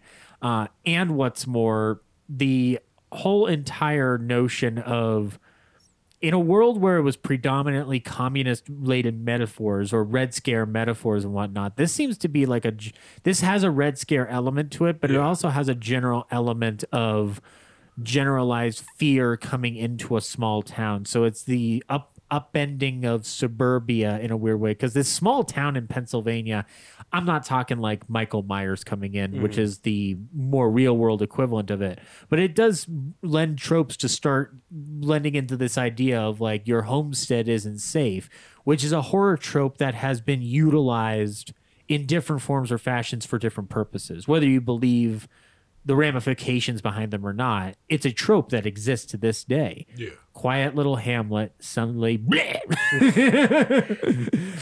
and what's more, I do think that you get a great lesson about independent filmmaking in the movie. Doesn't work considering today's limitations, but I do think that there is an ingenuity behind it, because this movie was independently produced and it was picked up by Paramount Pictures. So before Paramount was in the business of not caring about Jason movies and then dumping the franchise after 8 entries and just Yeah. When you watch the Crystal Lake Memories documentary, you realize that Paramount had all the opportunity in the world to give a shit and be financially viable into today. And now they're struggling. Yep. But so anyway, Paramount picks it up for $300,000, and then Jack Harrison. Then they spent another $300,000 promoting it. It was one in a wave of these like cheap teen movies. Paramount doubles this with a movie called I Married a Monster from Outer Space, which I've never seen before, and I'm curious about it now.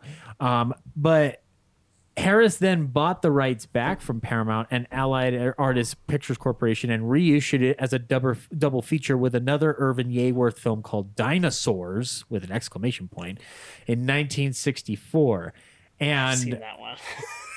we may need to talk about this one because this poster looks too ambitious for its own good. I know I've seen that one because I used to watch those old MGM, I think the MGM channel. Or no, when AMC literally was showing old movies. That's how I figured that one out. popped up. That's how I discovered, I believe, one of my favorite weird gangster movies, Brother Orchid. It's Edward G. Robinson plays a gangster who goes into hiding and becomes a grower of orchids. And then he has to go back and confront his old life. I'm trying to find that poster. It's actually a really fun. It's a fun movie. Actually, Cody, that's a gangster movie where I'm just like, just watch this and tell me what they were thinking.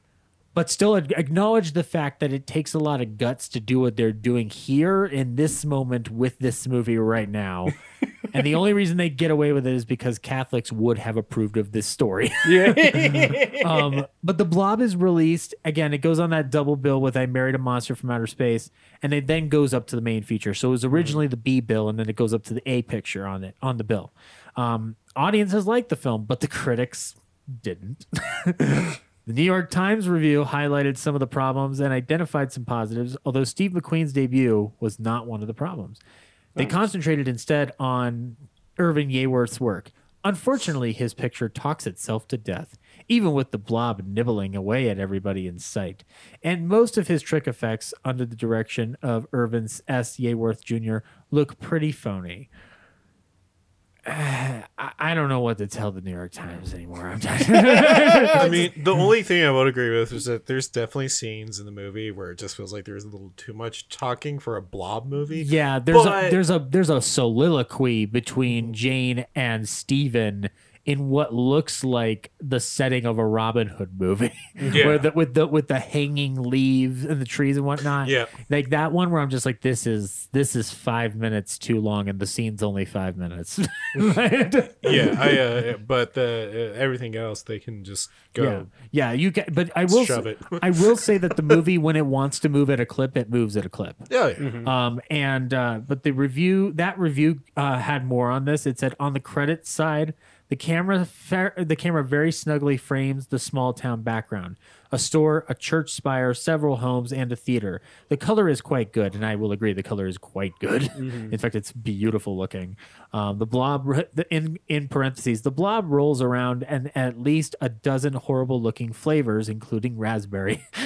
This snarky critic. The acting is pretty terrible itself. There's not a single becoming familiar face but in the cast, headed by young Steve McQueen and Annetta Corsett.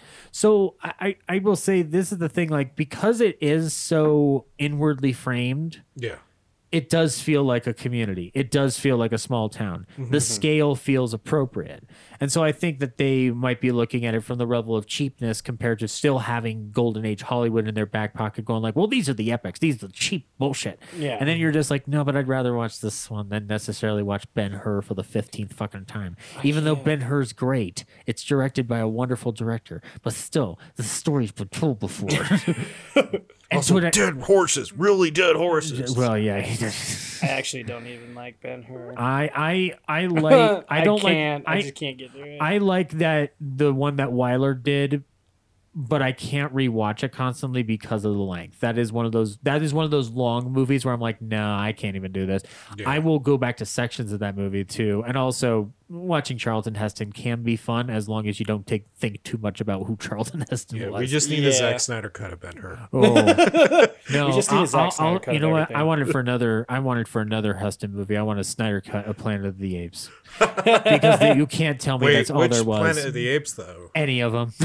Really, I like the ones with. I love them all. I love them all, but I want more, Matt. Do you understand? Oh, okay, I get you. I just want more. I want 4 hours per movie. I get what you're saying. I want. I'm right I there want an with you. extra hour of Maurice Evans talking about ape politics. I want monkey action all the time. Give it to me. Yeah. Don't go in there, Eastman. You won't like it. There's got to be an answer, Dr. Zayas. Dr. Zayas, Dr. Zayas. Dr. Zayas, Dr. Zayas. Hey, can I play the piano anymore? Of course you can. Well, I couldn't before. Oh, Dr. Zayas. Oh my God. I was wrong. It was Earth all along. And now Variety had another reaction. They said McQueen is gamely giving the old college try, but that the star performers, however, are the deluxe color camera work of Thomas Spalding and Barton Sloan's special effects. I would agree. Now, the film has since gone on to become a classic that was remade by Chuck Russell in the 80s, has inspired countless other movies in its wake as a result. Obviously, Killer Clowns from Outer Space owes a debt to this and other films of its ilk with the discovery scenes and also other elements throughout. And even E.T. to an extent, I would argue. Oh yeah. I mean, like the difference is Spielberg is just like, yeah, but what if I showed the shed? that What it if he was a landed in? friend? Yeah. What if he was Instead a of the friend? evil alien. Now there was a sequel called Beware the Blob in 1972, directed by Larry Hagman. And the home video releases used the tagline, "The movie that JR shot," a play on Who Shot JR from Dallas. and because Larry Hagman played that character on Dallas. Yeah. So, I'm just gonna throw this out there. Sometimes cleverness, it just goes too far. yeah. On that one, I'm like, yeah, and also I will say that the Blob is also extended into children's fare too, because we've got Monsters vs. Aliens, the Bob character. Oh yeah. Yep. Which I do like that movie. It's one of those DreamWorks animation movies where I'm like, I enjoyed this. It definitely wasn't as one of the more popular ones, even though it should have been. Yeah, I think it's got the correct sense of humor for what it needs to be. With even down to Stephen Colbert playing the president. Oh yeah. yeah, I still love that. I shall try to communicate with him.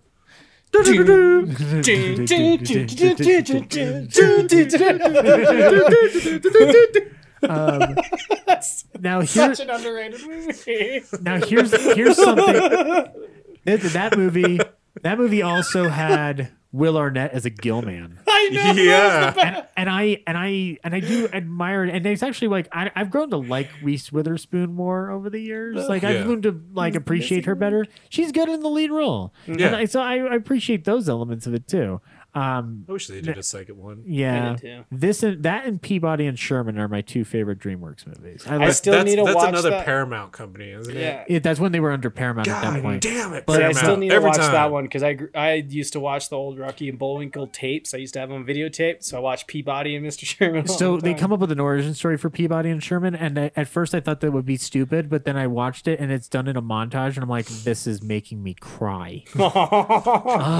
Just like Scooby. Yeah. Scoob. Oh, that was such I haven't seen Scoob yet. It's good. It'll It'll make you cry. I've gotten conflicting reports, so I need to watch the movie. I think it's great. Okay, And then- it's going to make you want a Wacky Racers movie so bad. All right, I'm gonna bad. I'm gonna watch it, and I will be the deciding factor on if it's good or not. Because Okay. everybody's giving it to me on both ends. I'm like, enough. But this is one thing. Before we move on to Godzilla, in computing, a blob is a collection of binary data stored as a single entity. Blobs are typically images, audio, and other multimedia objects, though sometimes executable code stored as a blob. Blobs were originally just big amorphous chunks of data invented by Jim Starkey at DEC, who describes them as the thing that ate Cincinnati, Cleveland, or whatever from the 1958 Steve McQueen movie referring to the Blob. So Jim Starkey was referencing the movie but not knowing where it took place. I like the quote, 8 Cincinnati, Cleveland, or whatever. But it is interesting because now the Blob is in my phone. He seeped in there. It's everywhere. It's part of all of us. Oh God, it's in my hair. And what's more, Phoenixville, the town, one of the filming locations of the film, has held an annual Blob Fest since 2000. Activities include a reenactment of the scene in which the moviegoers run screaming from the Colonial Theater, which has been recently restored, by the way. And then the Chef's Diner in Downington is also restored and is open for business for photographs of the basement on weekday mornings. I want to go to let us do a PRHP live show. That'd be sick. Oh my But I God. want to go to Blobathon, and I still, before I die, I'm going to a live Krampusnacht. So I have to go at least once. So we've got the 2 goals here, Krampusnacht and Blobfest. And Dead Snowman Days. Dead Man Days. Dead Man Days. Oh, wow. Yeah, Dead Man Ice Days. Or No, it's just Dead Man Days. Dead Man Days, thank you. So I don't know why I call it Dead Snowman Days. Because it's about a dead snowman. That's very true. Yeah, in Netherlands, it's about this guy, he froze in ice or whatever up in the Netherlands, like here in Colorado. Yeah, And- Netherlands, yeah. Yeah, and they found him, and I forget why he's so significant to this town, but this dead guy was found there, and now there's a giant festival about him. It's a one-day thing, and there's ice sculpting contests, there's ice racing where you get on giant blocks of ice. You lose. There's all kinds of shit. Did we thaw him? It's Frozen Dead Guy Days. That one. Dead Guy Okay, Days. did we thaw him out? I can't remember. The Because quick on it is that Grandpa Beardo. Oh wait, is this the actual same dude that we're talking about here? Let me see. Yep. Okay. So Grandpa Beardo is over 110 years old. For years, he's taken up residence in a tough shed in the hills above Nederland, Colorado, where he remains very, very, very cold. More specifically, Grandpa is frozen in a state of suspended animation, awaiting to be the big thaw, the one that will bring him back to life. There's a good story behind it, but basically, it's all about the life after his death. And so, I mean, look it up. Look up Frozen Dead Guy Day. There's way more to it than I can say on this podcast. But basically, yeah, dude frozen in ice. I'd have to look back at your catalog, but you haven't done an episode on him yet, have you? Yeah, I'm actually kind of surprised we haven't. If you do one, bring me on horrible. just to react to the story. Because this is insane. I had no idea this happened in our state. Yeah. I always thought it was like a European state too. To be European state, Europe. You know what I mean? Yeah. Well, part of Colorado is a European state. We had our version of Brexit, I think. Texas is trying. We love you, Texas. We actually have a good amount of people out there that do support this show. Well, so we love y'all. But it was a fact. It is. You are right. Facts are facts. I guess I'm having on tomorrow morning is one of the professors of multimedia studies at the University of Austin, Texas. Oh, so yeah, there's plenty of love about Texas. Plenty of love. We're gonna move into Godzilla now. We might be here for a second. We're gonna do a little bit of background production now. Cody, you have expounded your love of Godzilla. Matt, yes, you texted me that you had also checked out Godzilla as well, I believe, and so. This is a film that, unlike The Blob, has been in our pop culture almost from the moment we're born. Like, we almost know what Godzilla is almost instantly. I think The Blob you have to learn about. Godzilla, though, it's all over the place. And you talked about your first exposure to Godzilla, and I'm assuming yours came early on too, Matt, correct? Yeah, it's pretty much like tit for tat for what Cody said, except the only difference is that, like, I watched Frankenstein first, and then eventually moved on to Godzilla, watching it with my dad. So you guys are cooler than me then, because my first exposure to Godzilla in any way, shape, or form was a certain very notorious 1998 movie, Zilla, in the theater, with not only that, guys, a certain Mayor Ebert and his assistant Siskel. I'm Roland Emmerich. I'm a genius. And so not gonna lie, like, just a quick confession, I watched that movie hundreds and hundreds of fucking times when I was a kid. Nothing wrong with it. Yeah, mostly because I just love that scene with the coffee. He was like French roast. He goes, look. what is this? He's like, it's French roast. He's like, this is not French roast. He's American. Bah! Jean Reno was here to teach us things early on, Cody. That's what he was here for. I actually like him as an actor too. I love him. Dude, Leon the Professional. Fucking the first Mission Impossible. Onimusha 3. Onimusha. You know what? That's almost that's why I bought it. I'll make an argument for him in the Da Vinci Code. I like him in the Da Vinci Code. Yeah, he was good in that too. And I also, like all his movies. I'm addicted to the Langan series because I know it's not great, but I don't care. Also, I will also say that I like Zilla mostly for the end scene where it's just like baby Godzilla's hunting down baby. Yeah, that shit was tight. It was weird. Didn't wanted fit in a to see Godzilla it. movie, but I loved it. No, did they need to be tripping on Toys R Us balls? No, but I just oh, look at them, they're klutzy. Look, they couldn't reenact the Jurassic Park raptor scene, so they had to find some way for them to get away from them. That was kind of kiddish. Well, see, baby Godzilla's may like to shop at Toys R Us. They can hang out with their giraffe friend. I also really like the scene with the mayor when they're explaining, it's like, it's asexual, so of course it's going to lay eggs by itself because there's no other one like it. And it's just like, what? Like how the mayor at the time was just like, are you telling me he can't have sex? Like kind of, and they're like, yes, just like frogs. But once again, me going to Emmerich, like, we get it. You didn't like Roger Ebert. I get it. and I hope you feel guilty for that, given what Ebert went through later on in his life. But anyway, though, Godzilla, though, that was my first exposure to it. Mm-hmm. But then I picked up this Godzilla in college. Mm-hmm. So it took me a while to get to the Godzilla thing. And I still have never seen the other Showa era films past this point. Mm-hmm. But the remake Godzilla 2014 Gareth Edwards film, I remember there being a lot of frustration over Godzilla's not in the movie that much. And I'm like, did you watch the first movie? Yeah. So, okay. So after I rewatched the original one for today and everything, it actually made me truly love the new Godzilla movies. Mm-hmm. And it actually has me fearful for King Kong versus Godzilla in a sense, because if you, after rewatching this, I actually highly recommend for any Godzilla fans, watch the first remake, the 2014 one, watch this one, and then watch King of the Monsters. Yeah. Because it makes a circle. Like, it almost feels like it does a complete circle of the story arc of the original Toho and this version of Godzilla and the storyline that they were going on. Yeah, which that's all the indication that I was given by other fans, but also Henry Jarvis, who is the gentleman whose video I'll be sending you guys. Mm-hmm. And when I looked at Godzilla the first time, I was just kind of bowled over by the ingenuity in the film. As I've gotten older, rewatching it, especially this week, the allegory hits even better. Mm-hmm. And reading more into the director Ishiro Honda and his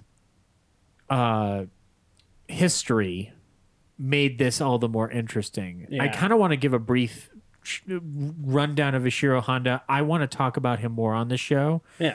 But for the purposes of Godzilla being such a big pop culture figure, we're going to be talking about Godzilla for the most part. But Ishiro Honda was born in Asahi, Yamagata. It is the fifth child of Hokan and Miho. He got into film when he and his classmates assembled to watch one of the Universal Bluebird photoplays. And these photoplays, this was an American film studio that had its films distributed via Universal Pictures. Now, they don't have a lot of them, but they were mainly during the silent era. And during this time, we talked about this with Henry on the Shan Show, the Bailiff episode. You would have the Benshi narrating the film rather than having intertitles. Mm-hmm. And so somebody like Honda is looking at this and going like, well, say, what if this, but no narrator off to the side? What if sound? Mm-hmm. But he ends up going to a film school, to Nihon University, and in their art departments had a film major program. This is before World War II. it's kind of remarkable. This is in 1931 when he's accepted. This film department was a pilot program, which resulted in disorganized, poor conditions and cancellations from the teacher. So the teacher was fucking off every so often. And so rather than cancel his involvement in the class, Honda would use the time during canceled periods to go to the theaters and watch films himself and take notes. So when Quentin Tarantino says, I didn't go to film school, man, I went to films. So did Ishiro Honda. So it's not an illegitimate. You don't technically need to spend thousands of dollars going to film schools, guys. Where you go there is to make connections with people that will last a lifetime. That's the reason you go. And also to find a friend to go to Blue Valentine with, because that's shout out to Ryan Johnson from a couple episodes ago, because he's the one who said we should go see Blue Valentine. And I'm like, fuck yeah. And we walked out and I was like, what the hell why? What was that? It's a great movie, but I was just like, man, I feel like I got the crap kicked out of me emotionally. But so anyway, he and his classmates would gather after school to discuss films. And he had hoped to collaborate on a big screenplay, but they mainly just socialized and drank a shit ton. So, he met the executive in charge of a production for Photographic Chemical Laboratories, and started working there as an assistant director. Then he is drafted into the military. And it seems from all indication, given that he would have been in Japan's military during World War II, and he was, it seemed like he was not in alignment with the fascist ideals of the empire as it stood at that time, and fell more into the lines of, I wanted to pull up the name on this because I had to kind of dig into like brief research on this guy. But one of the early films that he would end up directing was Eagle of the Pacific, and it was a film that discussed Isoroku Yamamoto, which was a high-ranking official. And both of them did not have the viewpoint of the empire. And his experience during the war had nothing to do with the content of Godzilla per se. However, he had received different elements of his service in war that traumatized him the rest of his life. Once or twice a year, he would have PTSD flashbacks until his death. When he gets out of the military, he starts working with director Kajiro Yamamoto, and one of the people that's above him is Akira Kurosawa. And Akira Kurosawa would end up using Ishiro Honda down the line as a as an assistant director and a visualization expert and consultant. One of the reasons is, and there's on the Criterion, there's a essay by a film critic from Japan who discusses that he was the grain god. If you had even a piece of wood that needed to look like it needed an ingrain for detail and effect, he could take a cheap set and make it look realistic and lived in. He had a flair for detail. And all that flair for detail went into Godzilla. There is not a wasted bit of material in Godzilla. Everything is on screen and it is glorious. The original origin of the story ended up having to come out of producer Tamayuki Tanaka flying home and noticing and remembering what had happened at Bikini Atoll, where the United States government, tested the hydrogen bomb. And during the hydrogen bomb testing, a fisherman boat was the unfortunate aftermath victim of the H-bomb. The Lucky Dragon 5, the Daigo Fukurio Maru, where the explosion affected them, exposed them to different isolated forms of radiation, and ended up killing one crew member. So the producer is seeing this and going like, this is what I want, an explosion that brings forth something terrible. And that's where we get Godzilla. Honda is brought on. They construct and they create a legendary character that we still talk about to this day, and we should talk about the film plot-wise, because one thing to note up front: we won't be talking about Godzilla King of the Monsters, the Terry Morse edited version. Although something I was pointing out or wanting to address is that there's a lot of discussion recently in regards to the treatment that Asian Americans have been receiving as a culture, not just within the last year and a half, but also within the last 4 years period. And the portrayal of Asian stereotypes in Hollywood movies to this day is still not what it should be. Mm-hmm.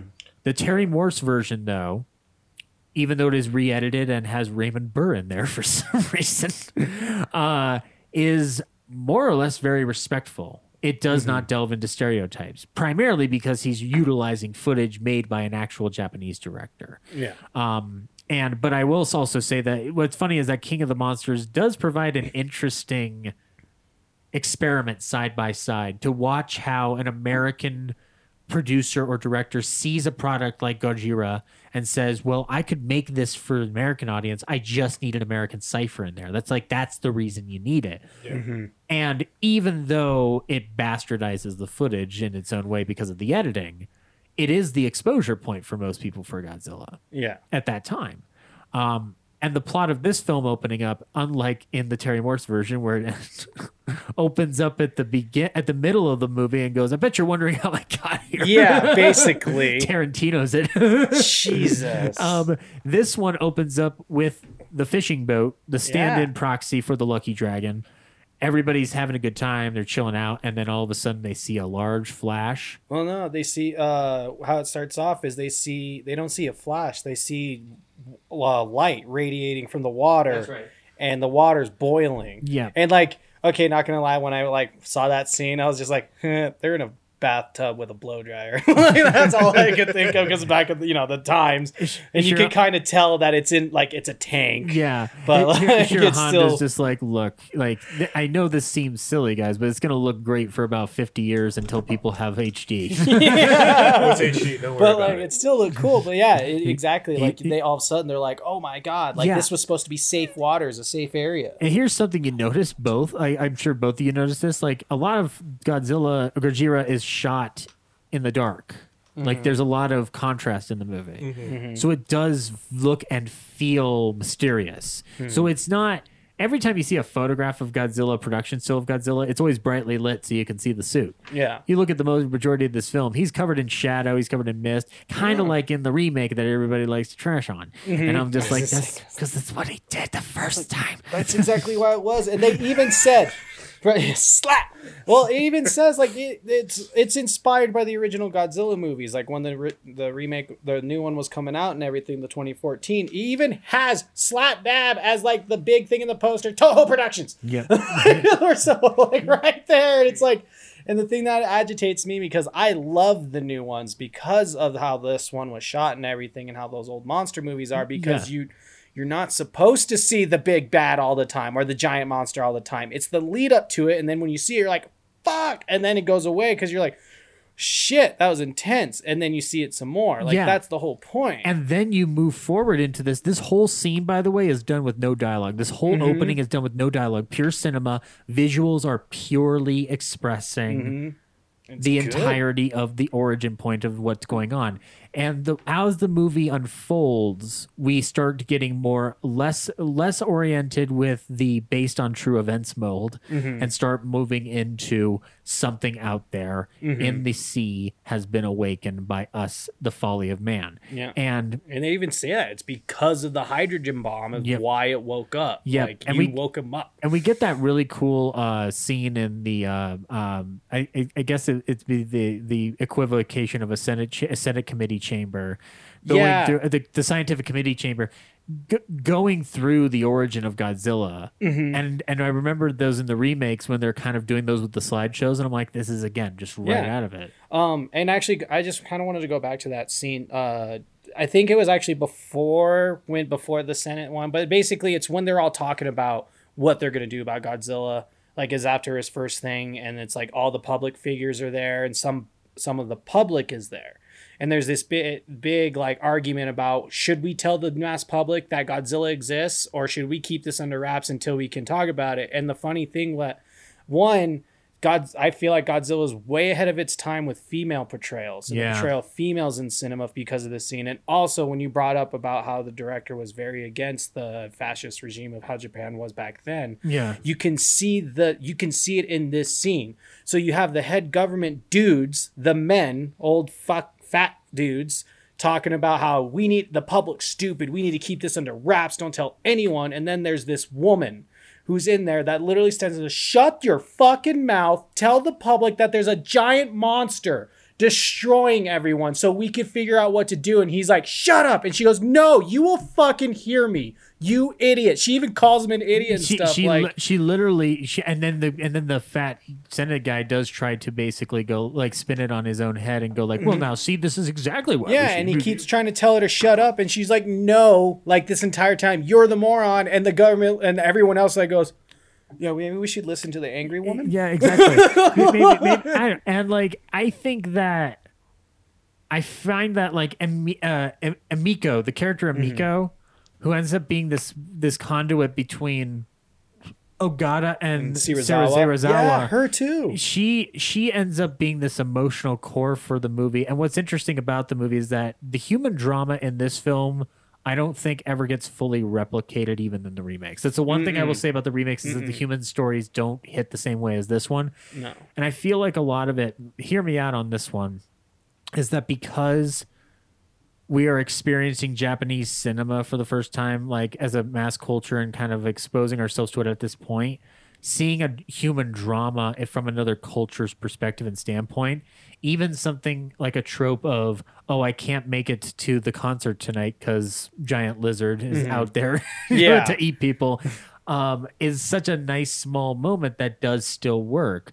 Honda is very good at these intimate moments for all the scale he provides. A lot of the films that he would end up doing that are not related to Godzilla films would be, as the critic in the Criterion documentary pointed out, like symphonic lyrics about youth. Yeah. So like more intimate fare.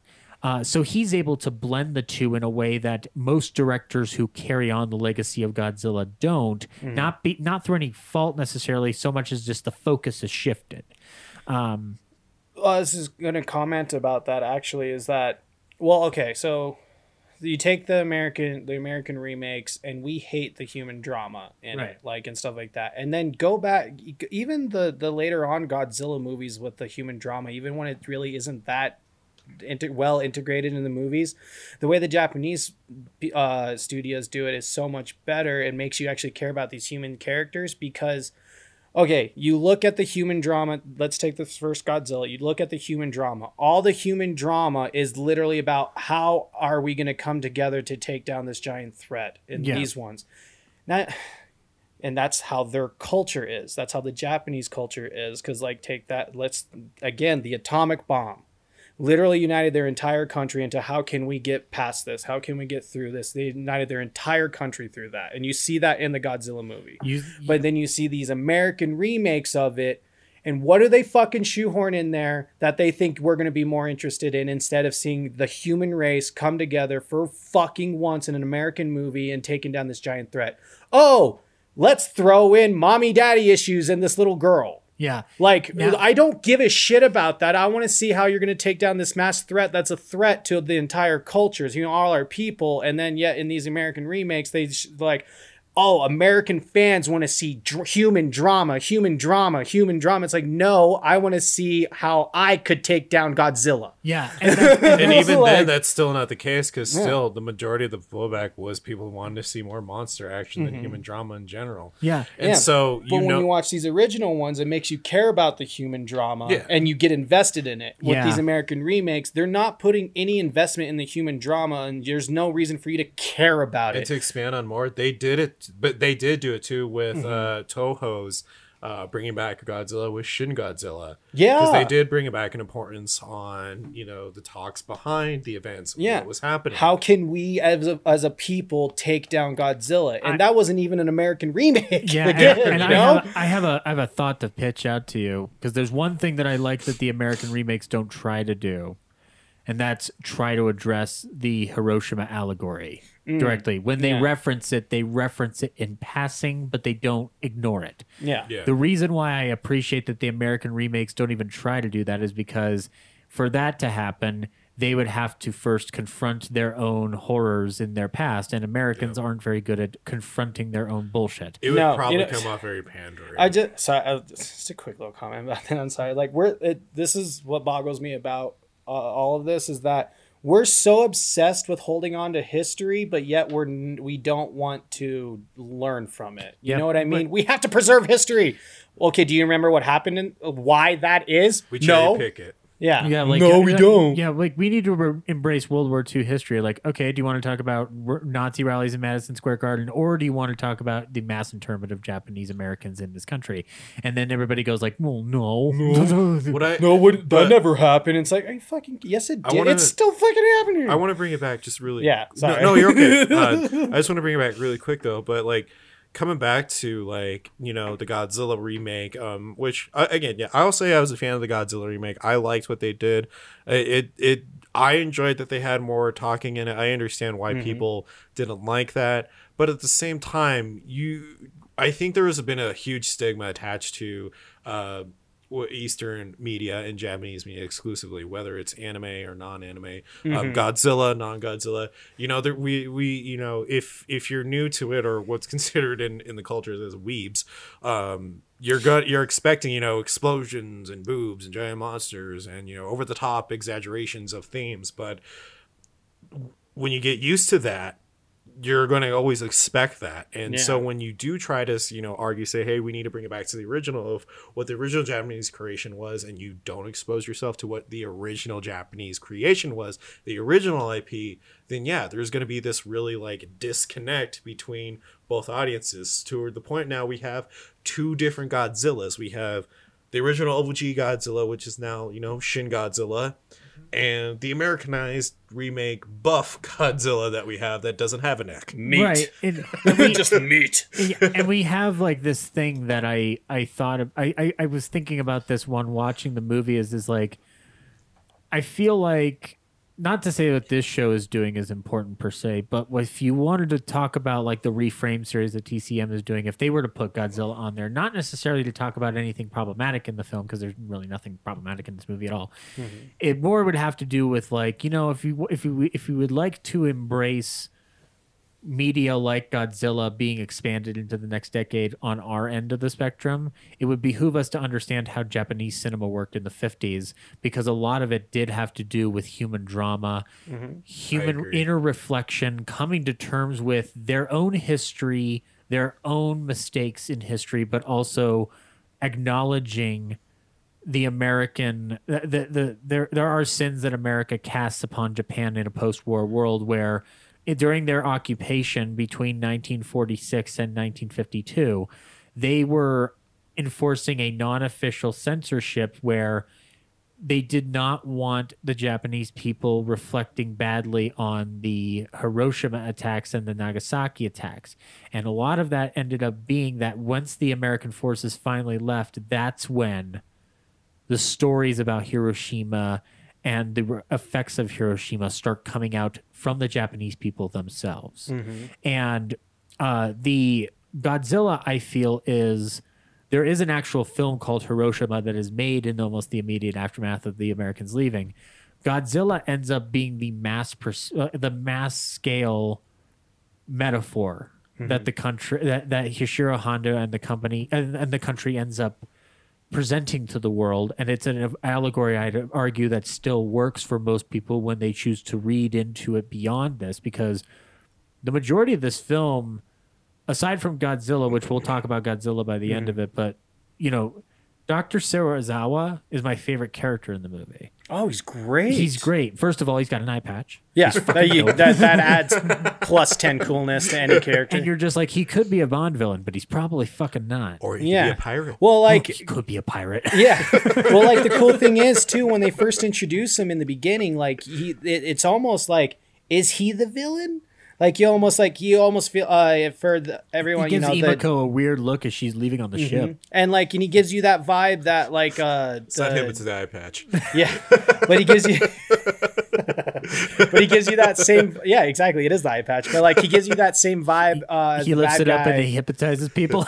No, instead he actually lifts it up and it's a mini Godzilla that pops out. Oh, like that'd that's be where they lift freaking it. It's baby Godzilla. Yeah, that's where he came from. Ishiro Honda's looking at the script and he goes like, I love this idea of a little Godzilla popping out of this guy's eye. It might be a little too weird. But there's two problems. Number one, we certainly don't have the money, and number two, my name is not Louis Benuel. So yeah, but like the cool thing about like how they did it with this guy with Serizawa was that like it kind of made you feel like he was almost like the main eco terrorist dude from the King of the Monsters. Where like he might be like his intentions are good, you know, like in reality, in retrospect, in reality, like getting the Earth back to how it used to be kind of is like a good thing, but like, but then at the same time, because he has that ominous look, but at the same time, you're like, but he might be a good guy. And then like the more you lead into his character, because he's so overcomplicated as a character, and it's great. He's conflicted about his abilities as a scientist and what he creates, and he's like the mad scientist with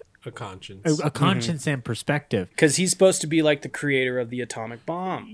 And where that guy was like, I created the greatest weapon ever, but I don't know if I should ever use it. Yeah, exactly. And what's more, the conflict that Serizawa has with giving the weapon over to Ogata and Emiko, he flat out says like, look, even if I burn the research, a man can still be broken. Mm-hmm. And so he's fully aware of that. And the thing that does convince him is something that Honda does throughout the film is show the destruction of Godzilla, which I think the remake actually does this too very well in the different, albeit through the form of the Johnson and Olsen characters. Yeah. But the idea of the destruction caused by Godzilla, the scene, the imagery of the different people laid out in beds, injured, dead. The city's literally burning. Yeah. Short of them having radiation scars. Yeah. It's Hiroshima and Nagasaki imagery. Yeah. And the whole implication that by this point, Emiko has to make this plea to Serizawa. And what moves him to that point is hearing a choir of children making the plea for something better.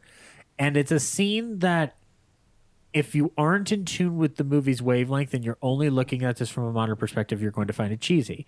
If you are in the movie's wavelength and you are listening to it and you are getting wrapped up in the emotion and the drama the same way a Japanese audience member or even an American audience member who had access to the original version somehow, you are going to be moved by it because it is coming from the country directly that was affected by a tragedy of this scale. Mm-hmm. They are the ones responding to the material. It's not an American version telling us how to feel. That's the detriment really of Terry Morse's version is that it comes off as a disingenuous monster movie ripoff. Yeah, because but also I'm glad that he doesn't, because it would feel even more disingenuous if he tried to do Nagasaki imagery in there and be like, no, Terry, we're the ones who did that. Yeah, sorry, no. Yeah. Well, I'm glad you brought that scene up. Is like the cool thing is too is like when you look at it, because I was a huge World War II buff. Like I used to be a huge World War II nerd. Like back in high school. I still kind of am. I just try to make sure that I don't interact with the wrong people on it. Yeah. And well, the crazy thing about that, because like so. Another reason why this movie also hit home for me is like I've been to Japan several times, and I went to both A-bomb Ground Zero sites. Like you're allowed to go them. I've been to both sites. I've seen the destruction firsthand, like what it is now and stuff. They have museums. In one of Hiroshima, the one at Hiroshima I went to, they had a whole museum. They literally had like found World War II Japanese helmets that still had skull fragments melted into there, and all kinds of crazy stuff. And so like that scene, the other big impact about that is Serizawa is also like he in that scene of him finally giving in and handing over the bomb and everything to finally take down Godzilla. He's actually he's made to be like the emperor, at the end of World War II after the bombs went, and the kids are the citizens. Mhm. We're the citizens of Japan saying we can't keep doing this war. Like, they were already saying this beforehand, but especially after the bombs, they're like, please end this. Yeah. Please end this. And that was the emperor finally saying, yeah, we're ending this. Like, white flags and everything finally surrendered the Americans. And that's why it broke him so bad. Because that's why I feel like he made Shirazawa as conflicted and as is he a good guy, is he a bad guy type thing, because I feel like he was supposed to be making him as the emperor of Japan, in that sense of I have to choose whether do we stay in this war because of Japanese pride, or do we give up so I can help my citizens, help my people now. And I think that and by the time we get to the conclusion of it, because again we'll go through this and then we'll briefly but beautifully talk about the monster himself, because he is the icon we love here. When they use the weapon, Shirazawa goes down there, he not only sets it off, but then he takes his own life. Mm-hmm. And it was one of those revelation moments rewatching it this week, going wow, that is such a fucking baller ending. That's a ball. He's I know that they're going to get to me with my weapon. Yeah, he's I know they're going to make me make more. Yeah, it's a depressing death. Mm-hmm. And even to the point of watching Godzilla's depressing death, because and something that we'll bring up now, there's another doctor in the film, Dr. Yamane. Mm-hmm. And Yamane is very, very is a big advocate of studying Godzilla, which is a trope in Godzilla movies of studying the monster, studying its behavior. We also see this in other horror movies that you are both aware of well, what if we, 6 times? We got to get him on our podcast. You don't understand. You don't understand. I shot him 6 times. Fun fact, I also hung out with him for 15 years. I don't think we're going to get jack shit out of this boy. Not yet. He just needs a good wedgie. I do know a young man in Camp Crystal Lake who may be able to beat the shit out of Michael to the point where he might finally talk. It'd be like that scene with the Hulk and Loki. Puny murderer. Yeah, burnt puny serial killer. I do also know another serial killer who lives in my dreams, but he won't shut the fuck up. Oh my god, that'd be the greatest thing ever. Freddy just keeps talking, and that's how Michael starts talking. He just looks at him and goes, "Shut the fuck up! I can't do it. I just can't do it." And everyone's like, "Jesus, Michael, calm down." No, Fuck you! no, I will not calm down. But anyway, Dr. Yamane wants to study him. Mm-hmm. And so, let's talk about Godzilla as a monster. Much like the Japanese people, his home is destroyed. Yeah. In the original one, his home's destroyed. Yes, and so he rises up because of that. He's also now injected with radiation. Mm-hmm. Yeah. So he's unfucking stoppable now. He's on monster steroids. Yeah, he's on... Oh, I got juiced up. Basically. I am the Captain America of monsters. And then the scenes where he's destroying Tokyo, we talk about the figure in the suit. We talk about the actor in the suit. And we have 2 different actors playing Godzilla in the suit. We have Haruo Nakajima and Katsumi Tezuka, who also both respectively play reporters and a newspaper desk man in the movie. These 2 actors bring... Sorry, I'm just imagining Superman. Someone said he's Godzilla shrinks down to an actual reporter, and he's like, "I'm reporting about myself." I destroyed Tokyo. Well, I don't know, Lois. I guess we'll never know who Godzilla really is. World may never know. Tell me, Godzilla, do you bleed? You will. Batman v Godzilla. Oh my god! But since both their mothers aren't named Martha, I think we've got a better ending in mind. Yeah, Mothra. Yeah, it's Mothra. Why do you know that name? Why did you say? why do you know that bug? your mom's named Mothra too? Oh, I thought you said Martha. I guess we're friends now. Yeah, I guess we're kind of like sort of friends. Anyway, let's go defeat Jesse Eisenberg, guys. And, but yeah, no, when you watch I will ask, when you watch the actor in the suit, I would argue that because of the way Honda shoots the film, the destruction scenes, it's irrelevant if he's in a suit. It's absolutely irrelevant. Yeah. There's a scene in particular that I want us each to pose our favorite moment in the film with Godzilla in it. Mine has to be when he's looking down at one point, and then there's a bottom shot on his tail, and his tail does this whip, and it smacks a house down. Mm-hmm. And like, it's one of those things where I'm just like, see, that is an innovation that happens in the 50s. Like, that's an effect that you see that's even smoother today. They're doing it back then. It's not just him grabbing at a clearly fake electrical hanger. Or just blowing smoke. Literally smoke in this one. Yeah, exactly. It is literally like he is destroying with all parts of his body. And I wanted to bring this up. The critic of the film was talking about the way he walks. Mm-hmm. And he described the walk in a cultural manner. He said it's the Noshi waddle for sumo wrestlers. Mm-hmm. So he's moving like an imperfect being. He's not a super speedy monster. He alluded to the fact that the reason the Godzilla remake by Roland Emmerich doesn't work is because that monster is too fast. And I would argue that's true because there's more empathy watching Godzilla struggle through this city given the mass of his body. Mm-hmm. Well, the other thing too about that struggle is that Godzilla wasn't built for land. He's an underwater creature. When you know about the origins of him, he's an underwater sea serpent. Yeah, like is kind of like his thing, an underwater like salamander. I can't remember the exact lizard, exactly. But because he's part of that in between period between the land and sea. Yeah, and then when they talk about his land getting destroyed and everything, his home being destroyed, like that's a whole new environment that he's in. You know what I mean?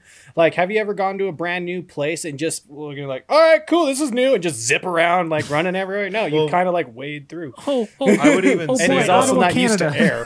Yeah. But I would say though that the metaphor of that is, if we really wanted to even attach one, is just the encroaching footprint humanity has on environment in general. Mm-hmm. The more that we expand, the more we build, the more we encroach on certain environments, the more animals are going to be put out of place, the more they're going to appear in society. And we're going to have instances where sad instances where, for example, like a bear gets put down because he killed the neighbor's dog.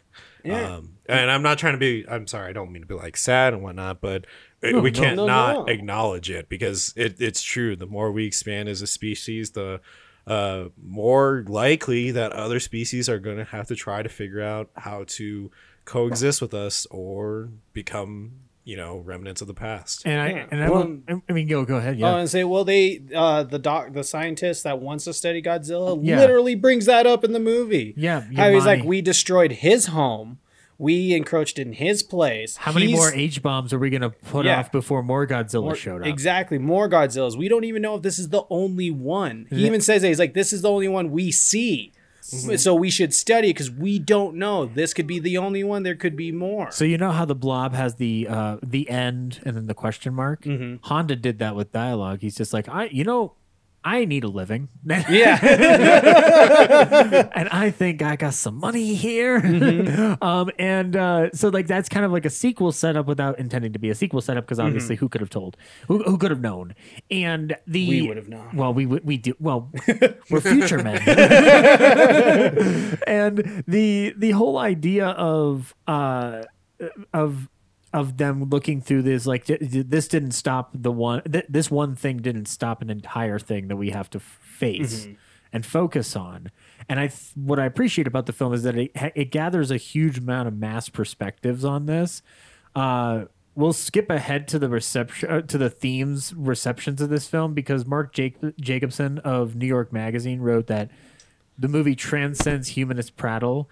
Very few constructs have so perfectly embodied the overriding fears of a particular era.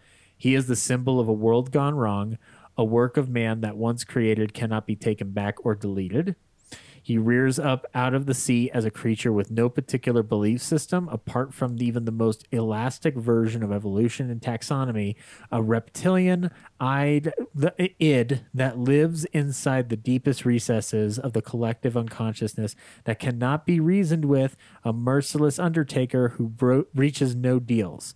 So if you really ultimately look at the wrap up on the film as it stands, with Godzilla looking the way he does in those films, like, I think there's a disconnect that we've experienced somewhat when consuming Godzilla culture, that one, the suit doesn't get taken as seriously anymore because now we have a computer to kind of take care of that job for us. I mean, I still think the suits held up. They hold up. They man. look beautiful, and I think a lot of it owes to not just the photography, but the black and white photography as well. Yeah. This is not a pro black and white versus color podcast, Right. in terms of like what visual preference you prefer. I'm down for whatever. You can shoot the film in kaleidoscope for all I care. Some work. Yeah, exactly. There's movies that will not work in black and white. Yeah. And then there's some movies that just don't work in color. Yeah, like the new Godzilla needs to be in color because Yeah. of certain schemes they're doing here. But here, Or Steve McQueen in color. Yeah, if they had shot it in black and white, I might have looked a little bit younger. I might have looked 6, dude. Yeah. But the amount of detail and precision in that imagery to hide the monster unless when needed, and to kind of create this scope of Japan under attack, is such a remarkable feat that when you watch it, you see the spark being lit that frankly was first initially lit by Marion C. Cooper with King Kong and Ernest B. Schoedsack. And then you have Godzilla, and then that keeps spinning. That ball is still spinning ever onward to today.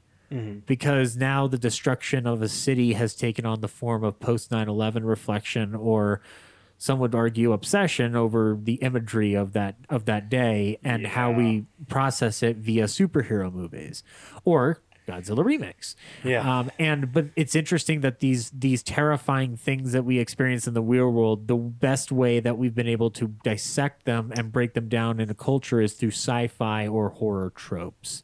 These have always been the ultimate way to address our deepest fears.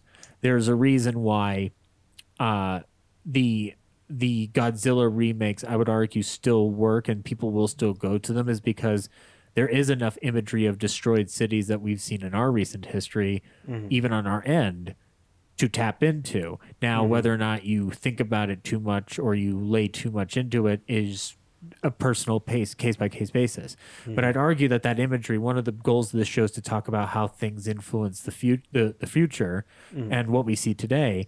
And I'd argue that Godzilla is one of those ultimate examples that influences virtually every aspect of the modern film that currently dominates the box office, dominates the popular culture, and dominates the popular conversation, and rightfully so. I'm not an art house podcast. I'm a film podcast, and film is anything. It can be a Marvel movie, and it can be The Irishman. It can be both, guys. Yeah. It's not a fucking competition. Yeah. And Godzilla, I think, is one of those elements that is a testament to that idea. There's an art house film inside of this monster movie, and it's fucking wonderful to watch. And I think we should talk a little bit about the reception of the film, because the film is first released in 1954 on October 27th in Nagoya. And then a week later, it was released nationwide on November 3rd, 1954. And it kept playing into theaters catering to Japanese Americans in predominantly Japanese neighborhoods in America. And then an English subtitle version was shown at film festivals in New York and Chicago and other cities in 1982. There's an 84-minute cut of the Japanese version that was released in West Germany in 1956. And then this version removes the Japanese Parliament argument, acknowledgement of Godzilla as the child of the H-bomb, and references to Hiroshima and Nagasaki, and an altered translation of the mother holding her children, which is a very which is a major scene. Like, yeah, taking these things That's out. super important. Yeah, I know, and I think that a lot Like of that takes out the whole heart of the movie. And That scene sets up everything. I think it being released in West Germany, that seems to hold water with the same thing that Japan had to deal with its occupying forces, because then you're talking about the East and West Berlin politics. But then again, as we said, the King of the Monsters adaptation for the American rights, Toho sold the American rights to Joseph E. Levine, noted producer, and he bought these rights for $25,000, and the heavily altered version was released in the United States as Godzilla King of the Monsters on April 27, 1956, so 2 years later. They trimmed this movie down to 80 minutes, so they only really removed 15 minutes, but they feature new footage with Raymond Burr and body doubles mixed with Honda's footage to make it seem like he is a part of the original Japanese production. Oh my God. So it's kind of like Kung Pao Into the Fist. Yeah. Except no. And Honda was unaware that Godzilla had been re-edited until Toho released it in Japan, that version, in May of 1957 as Monster King Godzilla.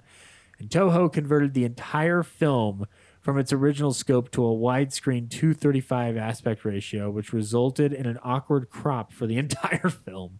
Japanese subtitles were given to the Japanese actors since their original dialogue differed greatly from the original script, then were dubbed in English. Oh my God. Since the release of the film, Toho has adopted the moniker King of the Monsters for Godzilla, which has since appeared in all official marketing, like anything, including the most recent sequel. And we are still ingesting Godzilla to this day, and we're still giving it money. This money, in its initial run in Japan, sold 9.6 million tickets, and it was the eighth best attended film in Japan that year. And it earned a distribution rental income of 183 million yen, which ends up being $1.6 million in the U.S. During a limited re-release in North America, the film grossed $38,000 on its opening weekend and grossed $412,000 by the end of a limited run. This is in 2004. In 2014, they re-released it. It grossed $10,000 after playing in one theater in New York and grossed $150,000 by the end of its run. So this movie's still making money. This version. Good. Not just the other ones. Not even the ones where they have other monsters. The beast. You know, the one who killed Beauty. Yeah. Or no, Beauty killed the beast. 'Twas Beauty that killed the beast. Dun, dun, Robert dun. Armstrong Stupid told monkey. me that. Jack Black taught me that. All I can say is stupid monkey. That would have been a great way for Peter Jackson to end it. Really, Just some kid running a stupid gorilla. I was more so expecting for Jack Black at that point when King Kong was on the stage to go up to King Kong as he's breaking out the chains and whatnot and pull out a guitar and be like, a long ass fucking time ago in a town called Kickapoo. No, I'm just kidding. I'm sorry. And that's when you see Andy Serkis as Kong lose his shit. There was this We are the fucking day, gorilla. we are the day, we are the day, we are the day, we are the day, we are the... Okay. And now the critical response in Japan, there were people in Japan who were thinking this movie's going to flop. This movie's going to not do anything. There's always naysayers. And initially, the reviews were mixed to negative. Japanese critics accused the film of exploiting the widespread devastation that the country had suffered in World War II, as well as the Daigo Fukiura Maru incident that occurred a few months before filming began. Honda lamented years later in the Tokyo Journal that they called it a grotesque junk. And said it looked like something you'd spit up. I felt sorry for my crew because they worked so hard. Honda also stated at the time they wrote things like, "This movie is absurd because such giant monsters do not exist." Honda believed that Japanese critics were kind of just starting to change their minds because they started getting reviews out of the States. But I want to go back to that quote. Well, good thing they're all dead now. Yeah, so. exactly. Honda years later smoking a cigarette going like, but guess who's still alive, bitches? Yeah. He's like, guess who's still making money? You want Godzilla 15? I'll fucking give it to you. You think that allegory is going to go away? Guess what? It's fucking not. Because guess what? History shows again and again how nature points out the folly of man. Godzilla! Godzilla! And then he starts singing the Blue Oyster Cult. We are the G, we are the G, we are the G, we are the G. Godzilla! And so this film internationally on Rotten Tomatoes, from a current standing, it has 93%, which I think is 7% short. Yeah. Should be 100. The Shop Around the Corner has 100%. I think we can easily give 100% to Godzilla as well. Both are great movies. They just need to have the same rating as all. But their consensus is more than straight monster movie fare. Gojira offers potent and sobering post-war commentary. This is something that's gonna make me frustrated and also maybe happy that Roland Emmerich made fun of Roger Ebert. Roger Ebert from the Chicago Sun-Times awarded the film 1.5 stars out of 4, calling the film equally idiotic as the 1956 cut. Ebert criticized the effects as looking crude, feeling the effects of the 1933 King Kong film were more convincing, and concluded that this is a bad movie, but it has earned its place in history. Okay, I'm just gonna say the original Kong is trash compared to Godzilla. Well, I think they're. I think okay. I'm just going by the effects. Okay, well, I'll play. I think Godzilla holds up better, Okay. in my opinion. I love the effects in King Kong because stop motion fascinates me to the ends of the earth, and learning about it at a young age, every time I watch King Kong, doesn't matter. Obviously, that film has a lot of issues with stereotyped natives. And believe me, it gives me the shudders every time I see it, especially the cook as well. But yeah, when you watch King Kong come to life, there is something still magical about it. Just like I'd argue that there's still magic with Godzilla. I think Roger Ebert is among those people I'm referring to when it comes to just looking at it as a suit. Yeah. I rather look at it as a symbol. Yeah. A metaphor. Almost as if what the director wanted and not what you're only able to see with your own one eye. Because I get it. You're doing a weekly review show. You know, you're not going to always ingest, proper film theory all the time, because you might just, think that one genre is not to your liking. And so you're just going to trash on most of it and not retroactively re-review Night of the Living Dead after you trashed it and tried to get it banned and riled a bunch of parents up for no reason. God damn it. I love Roger Ebert as a critic and as a film theorist, but there are some opinions of his where I'm like, I'm sorry, I think you are further from the mark than anybody else could possibly be. Still a very important film critic from the perspective of introducing international cinema, which is interesting that he must have not seen this in the same light as other international cinema. And I think that can lead us into our wrap-up, is that this film in particular has its benefit of having an international influence to where there is a chance to meld art into blockbuster fare. And I feel like that's becoming more important, as if we're trying to move the genre beyond just the formula that we get from a superhero movie or anything like that. We do have to start looking at how to progress it forward by looking back at the examples that have already been given to us. You don't have to do them beat for beat, but you have to tap into the same energy.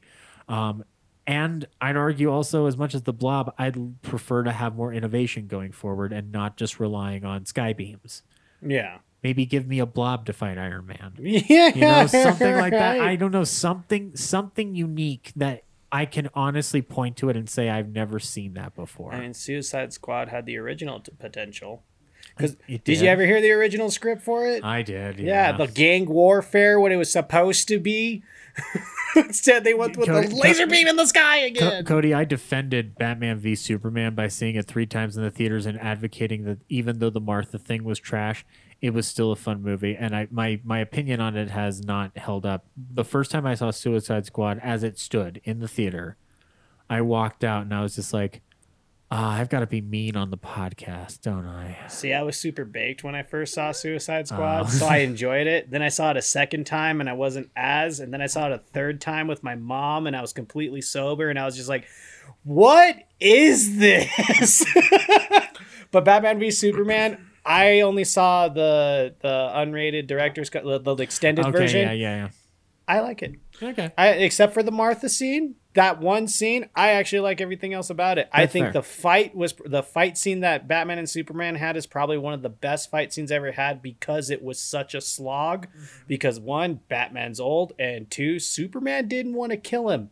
Nope, he didn't. So you can see the entire fight scene. This is why I shit on people who hate on Superman and stuff like that. It's like you can see Henry Cavill and his Superman literally every time he's about to rack Batman, he's like, you see him slow down for a quick second so he doesn't kill him. Yeah, exactly. So I want to say for our wrap up, you both brought really fun films from the past. Mm-hmm. What do you see? I know we've talked about where you see the influence today. In fact, a lot of this episode has been thankfully dedicated to talking about the parallels between the past and the present. Mm-hmm. How would you sell these films to people in terms of going in blind? How would you pitch it to them? Like, let's say somebody who's not as versed in cinema before the 70s. How would you sell these films to them? I guess I would tell him how I would tell anybody to watch a horror movie that I think is worth watching. Is that, I guess if it's I'm going to try to do both instead, because I feel like if I try to make them they're both respective, it's going to be too long. But if you want a good horror movie that isn't going to just like fill you with nightmares and make it hard for you to sleep at night, but is still going to give you something fun to watch, something that's unique and outside of what you've experienced before, then check these movies out. Even though that they might be a little bit of a slog here and there because they are older movies, what they have inside of them is so fruitful that investing in it is just worth your time. I mean, if you don't watch these movies, you're missing out. Pure and simple, you're missing out on history. You're missing out on rich film history, and you're missing out on where a lot of popular modern horror got its influence and inspiration from. Yep. Mm-hmm. And then Cody, and I think you've kind of already given this answer a lot, but please sell Godzilla, the original Gojira, to a modern audience, to the future. I mean, talk to your future son. I was just gonna say it's a giant monster that destroys cities. What else do you need? But, no, like if I was gonna sell, especially the original Godzilla, like I would, of course, I'd be like, okay, so for one. More than likely, I'm going to be I feel like I would be talking to someone who's kind of getting into becoming a film buff. And that's why I'd be like, you need to watch the original Godzilla because you're going to see all the tropes in modern horror movies, like coming from that movie. Like you're going to see the whole like build up to the big reveal of the monster or the killer and how it would and how it came out of nowhere because you saw him in broad daylight for the first time. Really quickly, his head popping up over that shot. It was great. Do you have the Criterion? The Criterion? The Criterion edition of the film at all? Oh, I watched it on HBO, actually. Okay, the Criterion, they did a restoration of the transfer, and that scene, that special effects plate looks amazing. Yeah, it's great. By comparison to other effects plates that you see, oh, God, it's wonderful. But yeah, anyway, keep going. Yeah. But yeah, if you want to see it, a movie that kind of just started a lot of our modern tropes and everything. And also, but I would also if you want to see a good horror monster movie that could really make you feel, as long as you know, make you feel like if you want to actually have the feels for a monster movie, I would recommend this version of Godzilla because you're gonna have the quote unquote love triangle between the two scientists and what's her name? Oh, Amiko. You see her conflict in between doing what's right by Dr. Serizawa or her husband, and then you're also going to get the great destruction scenes of seeing Godzilla go through and destroying these models and everything, and it just holds up so well. And biggest thing is especially if I'm going to talk to someone who's more of casual, I'm like, look, you want a fun romp where you know what's going on and you're going to have fun with it anyways.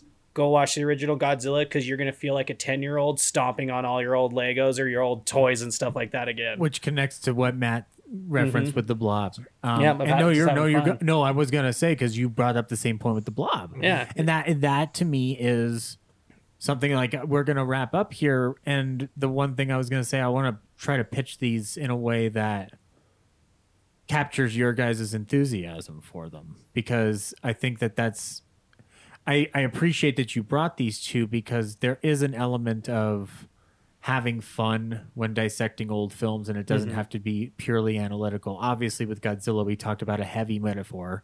Yeah, and sorry, just thinking about it. I would also just say, like, if you're not really into horror movies, if you're kind These of are like two great starting spots. If you're not into modern horror, if you've been shown a horror movie or something horror like by a friend or spouse or a family member, and it traumatized you or scared you, and you're just a little nervous getting back into it. First of all, I want to say this: it's totally okay. That happens to all of us. We've been there before. I myself have. But if you watch these two movies, next time you get asked to watch a horror movie and they ask you what your references are, you can totally just walk in with some elitist type shit and be like, fucking Gojira, man, 1954. And the Blob. Like, yeah, you lay that shit down on any horror elitist, they'll back off. I will say though, with regards to selling the films though, and in that element of like recommending it to people who aren't into horror or whatever, here's how I would do the Blob. Ultimately, the Blob, when you watch it, even if you are not into horror, and even if you're not into monster movies for that matter, if you are looking for a slick 82 minutes to watch a piece of the past and a piece of what was so popular to people around your age range or a little bit above at a certain point in time, it would give you an educated example as to why a drive-in was so popular. This movie would be so much fun at a drive-in. You could hoot and holler and have so much fun hanging out with Steve McQueen in his Fast and Furious car fighting a pink jelly blob. I don't think there's any reason to think that that's, less artistic than something like Godzilla, but I think that ultimately, like, one of the things you'll also see in the Blob is you'll see the origin point for a lot of monster films that get either remade in the 80s or established in the 80s that have become your favorites. And it's not to say like, well, the original's better because it did it first. It's more like, no, but watch what they did first. It's similar to watching The Thing from Another World before you watch The Thing. It's not to say that The Thing from Another World is better, because it's not. But but it is also to be like, imagine what it's like being John Carpenter sitting down watching that and saying, well, I'd like to do my version of Who's Knocking at My Door, the original story. Or asking Chuck Russell to be like, hey, tell us what it was like sitting down as a young kid watching The Blob for the first time, and why would you even want to go to this material? And you'll probably get a smart answer out of Chuck Russell because he's a very smart guy. And then with Godzilla, we kind of talked about it a little bit, but we're in a very weird place where hate crimes are up against Asian Americans again, and knock the shit out. Like, it's not like, that's the most disappointing thing, is like, this isn't even the first time, it's again. Yeah, and this is something that I want to say. It's not that these are related to the themes of Godzilla, but here's something I would want to point out. It can too. I think that empathy is a lost art. And I think if you want to understand what a culture's been through, and have to understand that if you think that your life has been hard at certain points, to look at another culture and empathize and understand that there's no reason to hate somebody because of the color of their skin or their or any other thing about them that makes them different from you, is looking at a film like a Godzilla or a movie like Sancho the Bailiff and engaging with another culture and understanding from another perspective about a culture, considering the fact that something like Godzilla is the result of American action in the first place. I would feel that if you were going to watch a film like Godzilla for the monster effects, that's awesome. That's totally what you need to do. I would also challenge you, given the world we are living in right now, to watch a film where a Japanese filmmaker is handling a Japanese crew with Japanese actors to tell a story that is related to his land, that doesn't have to do with Mickey Rooney putting on Yellowface, which comes out around in the same period. There's a lot of stereotypes that are going to be addressed on this show going forward, but I'm very happy that the first two instances of Japanese cinema that we have discussed have been positive portrayals, so that you do know that they do exist and they are out there. Yeah. That being said, I'm going to rake some people over the coals coming forward with the John Huston series. While still understanding why these films are there, we're going to be talking about them. And I think that it is good to watch a movie like Godzilla as a perspective on another culture, and more importantly, how they may feel about us, as well as how they feel about themselves. And what's more, Godzilla is also a beacon of good time at the movies. I think there is no greater joy, metaphor and analogies aside, there is nothing like watching a big lizard creature smacking the shit out of a city. If you remove the allegory and you remove the dramatic intent, God damn it, I loved Godzilla King of the Monsters last year. The more I think about it, the more I love that movie because it was a fucking blast. And it had Bear McCreary covering a really fun Blue Oyster Cult song at the end. And you know, it sounds like, sorry, I just wanted to throw in about, like, you know, how I brought up the whole, it brings a circle in with this original one and like how you should watch the 2014 and then the original and then the new one.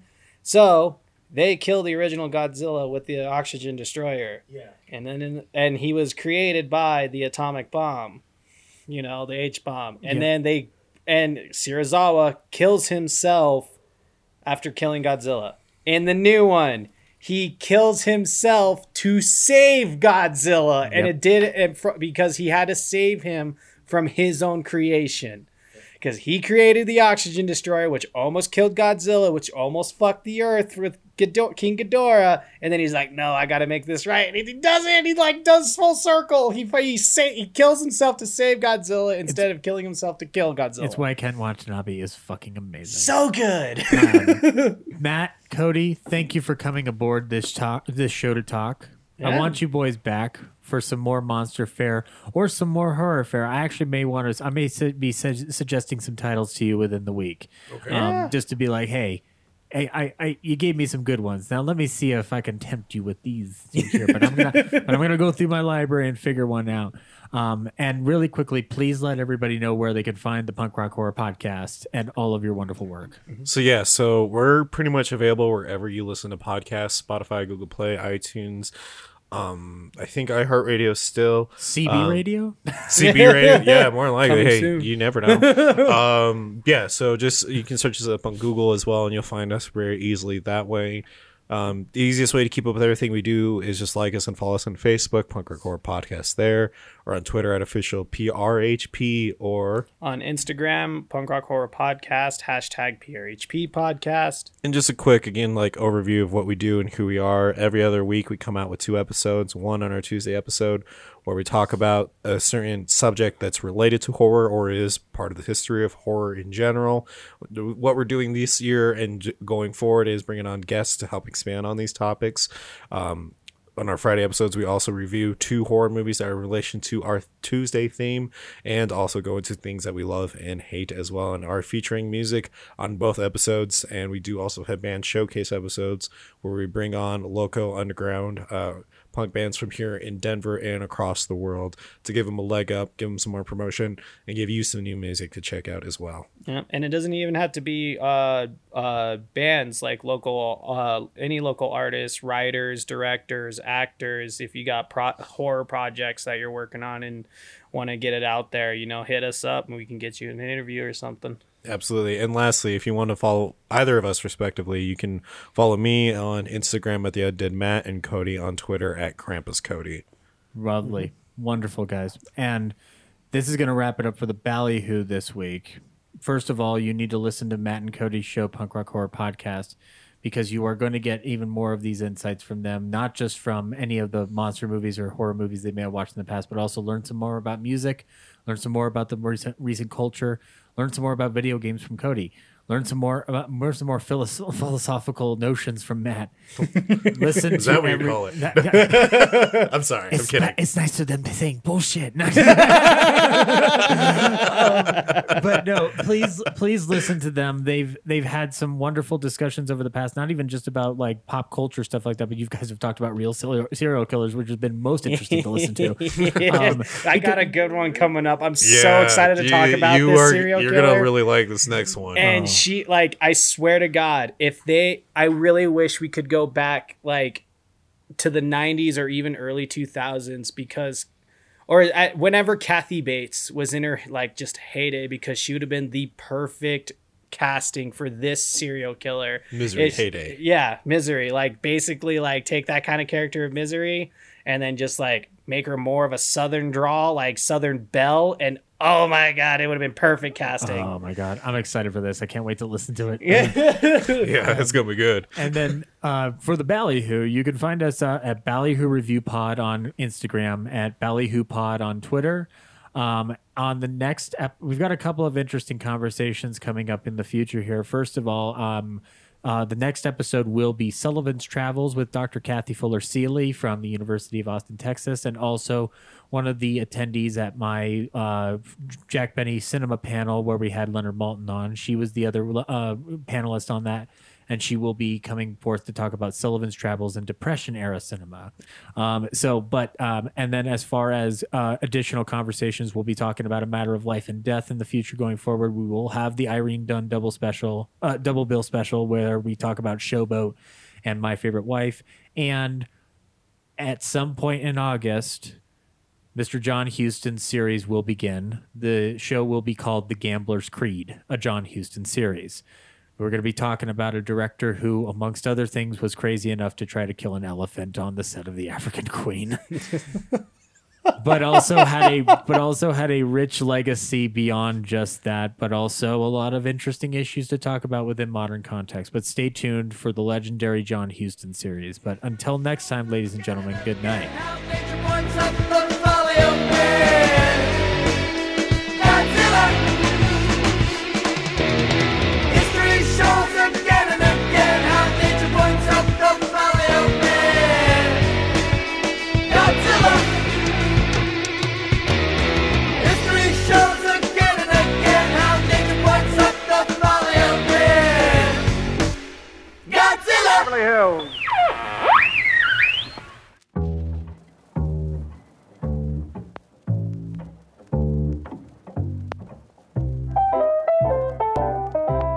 This concludes tonight's episode of Yesteryear Ballyhoo Review. Remember, you can follow us on Twitter at Ballyhoo Pod and on Instagram at Ballyhoo Review Pod. That's REVUE. Our theme was composed by Matty Ghost. Be sure to check him out on Twitch for more of his music. Our announcer was Henry Jarvis. Be sure to watch his YouTube series, Chewing the Scenery. This is Zach, signing off. Stay tuned for Jack Benny, who follows immediately after station identification.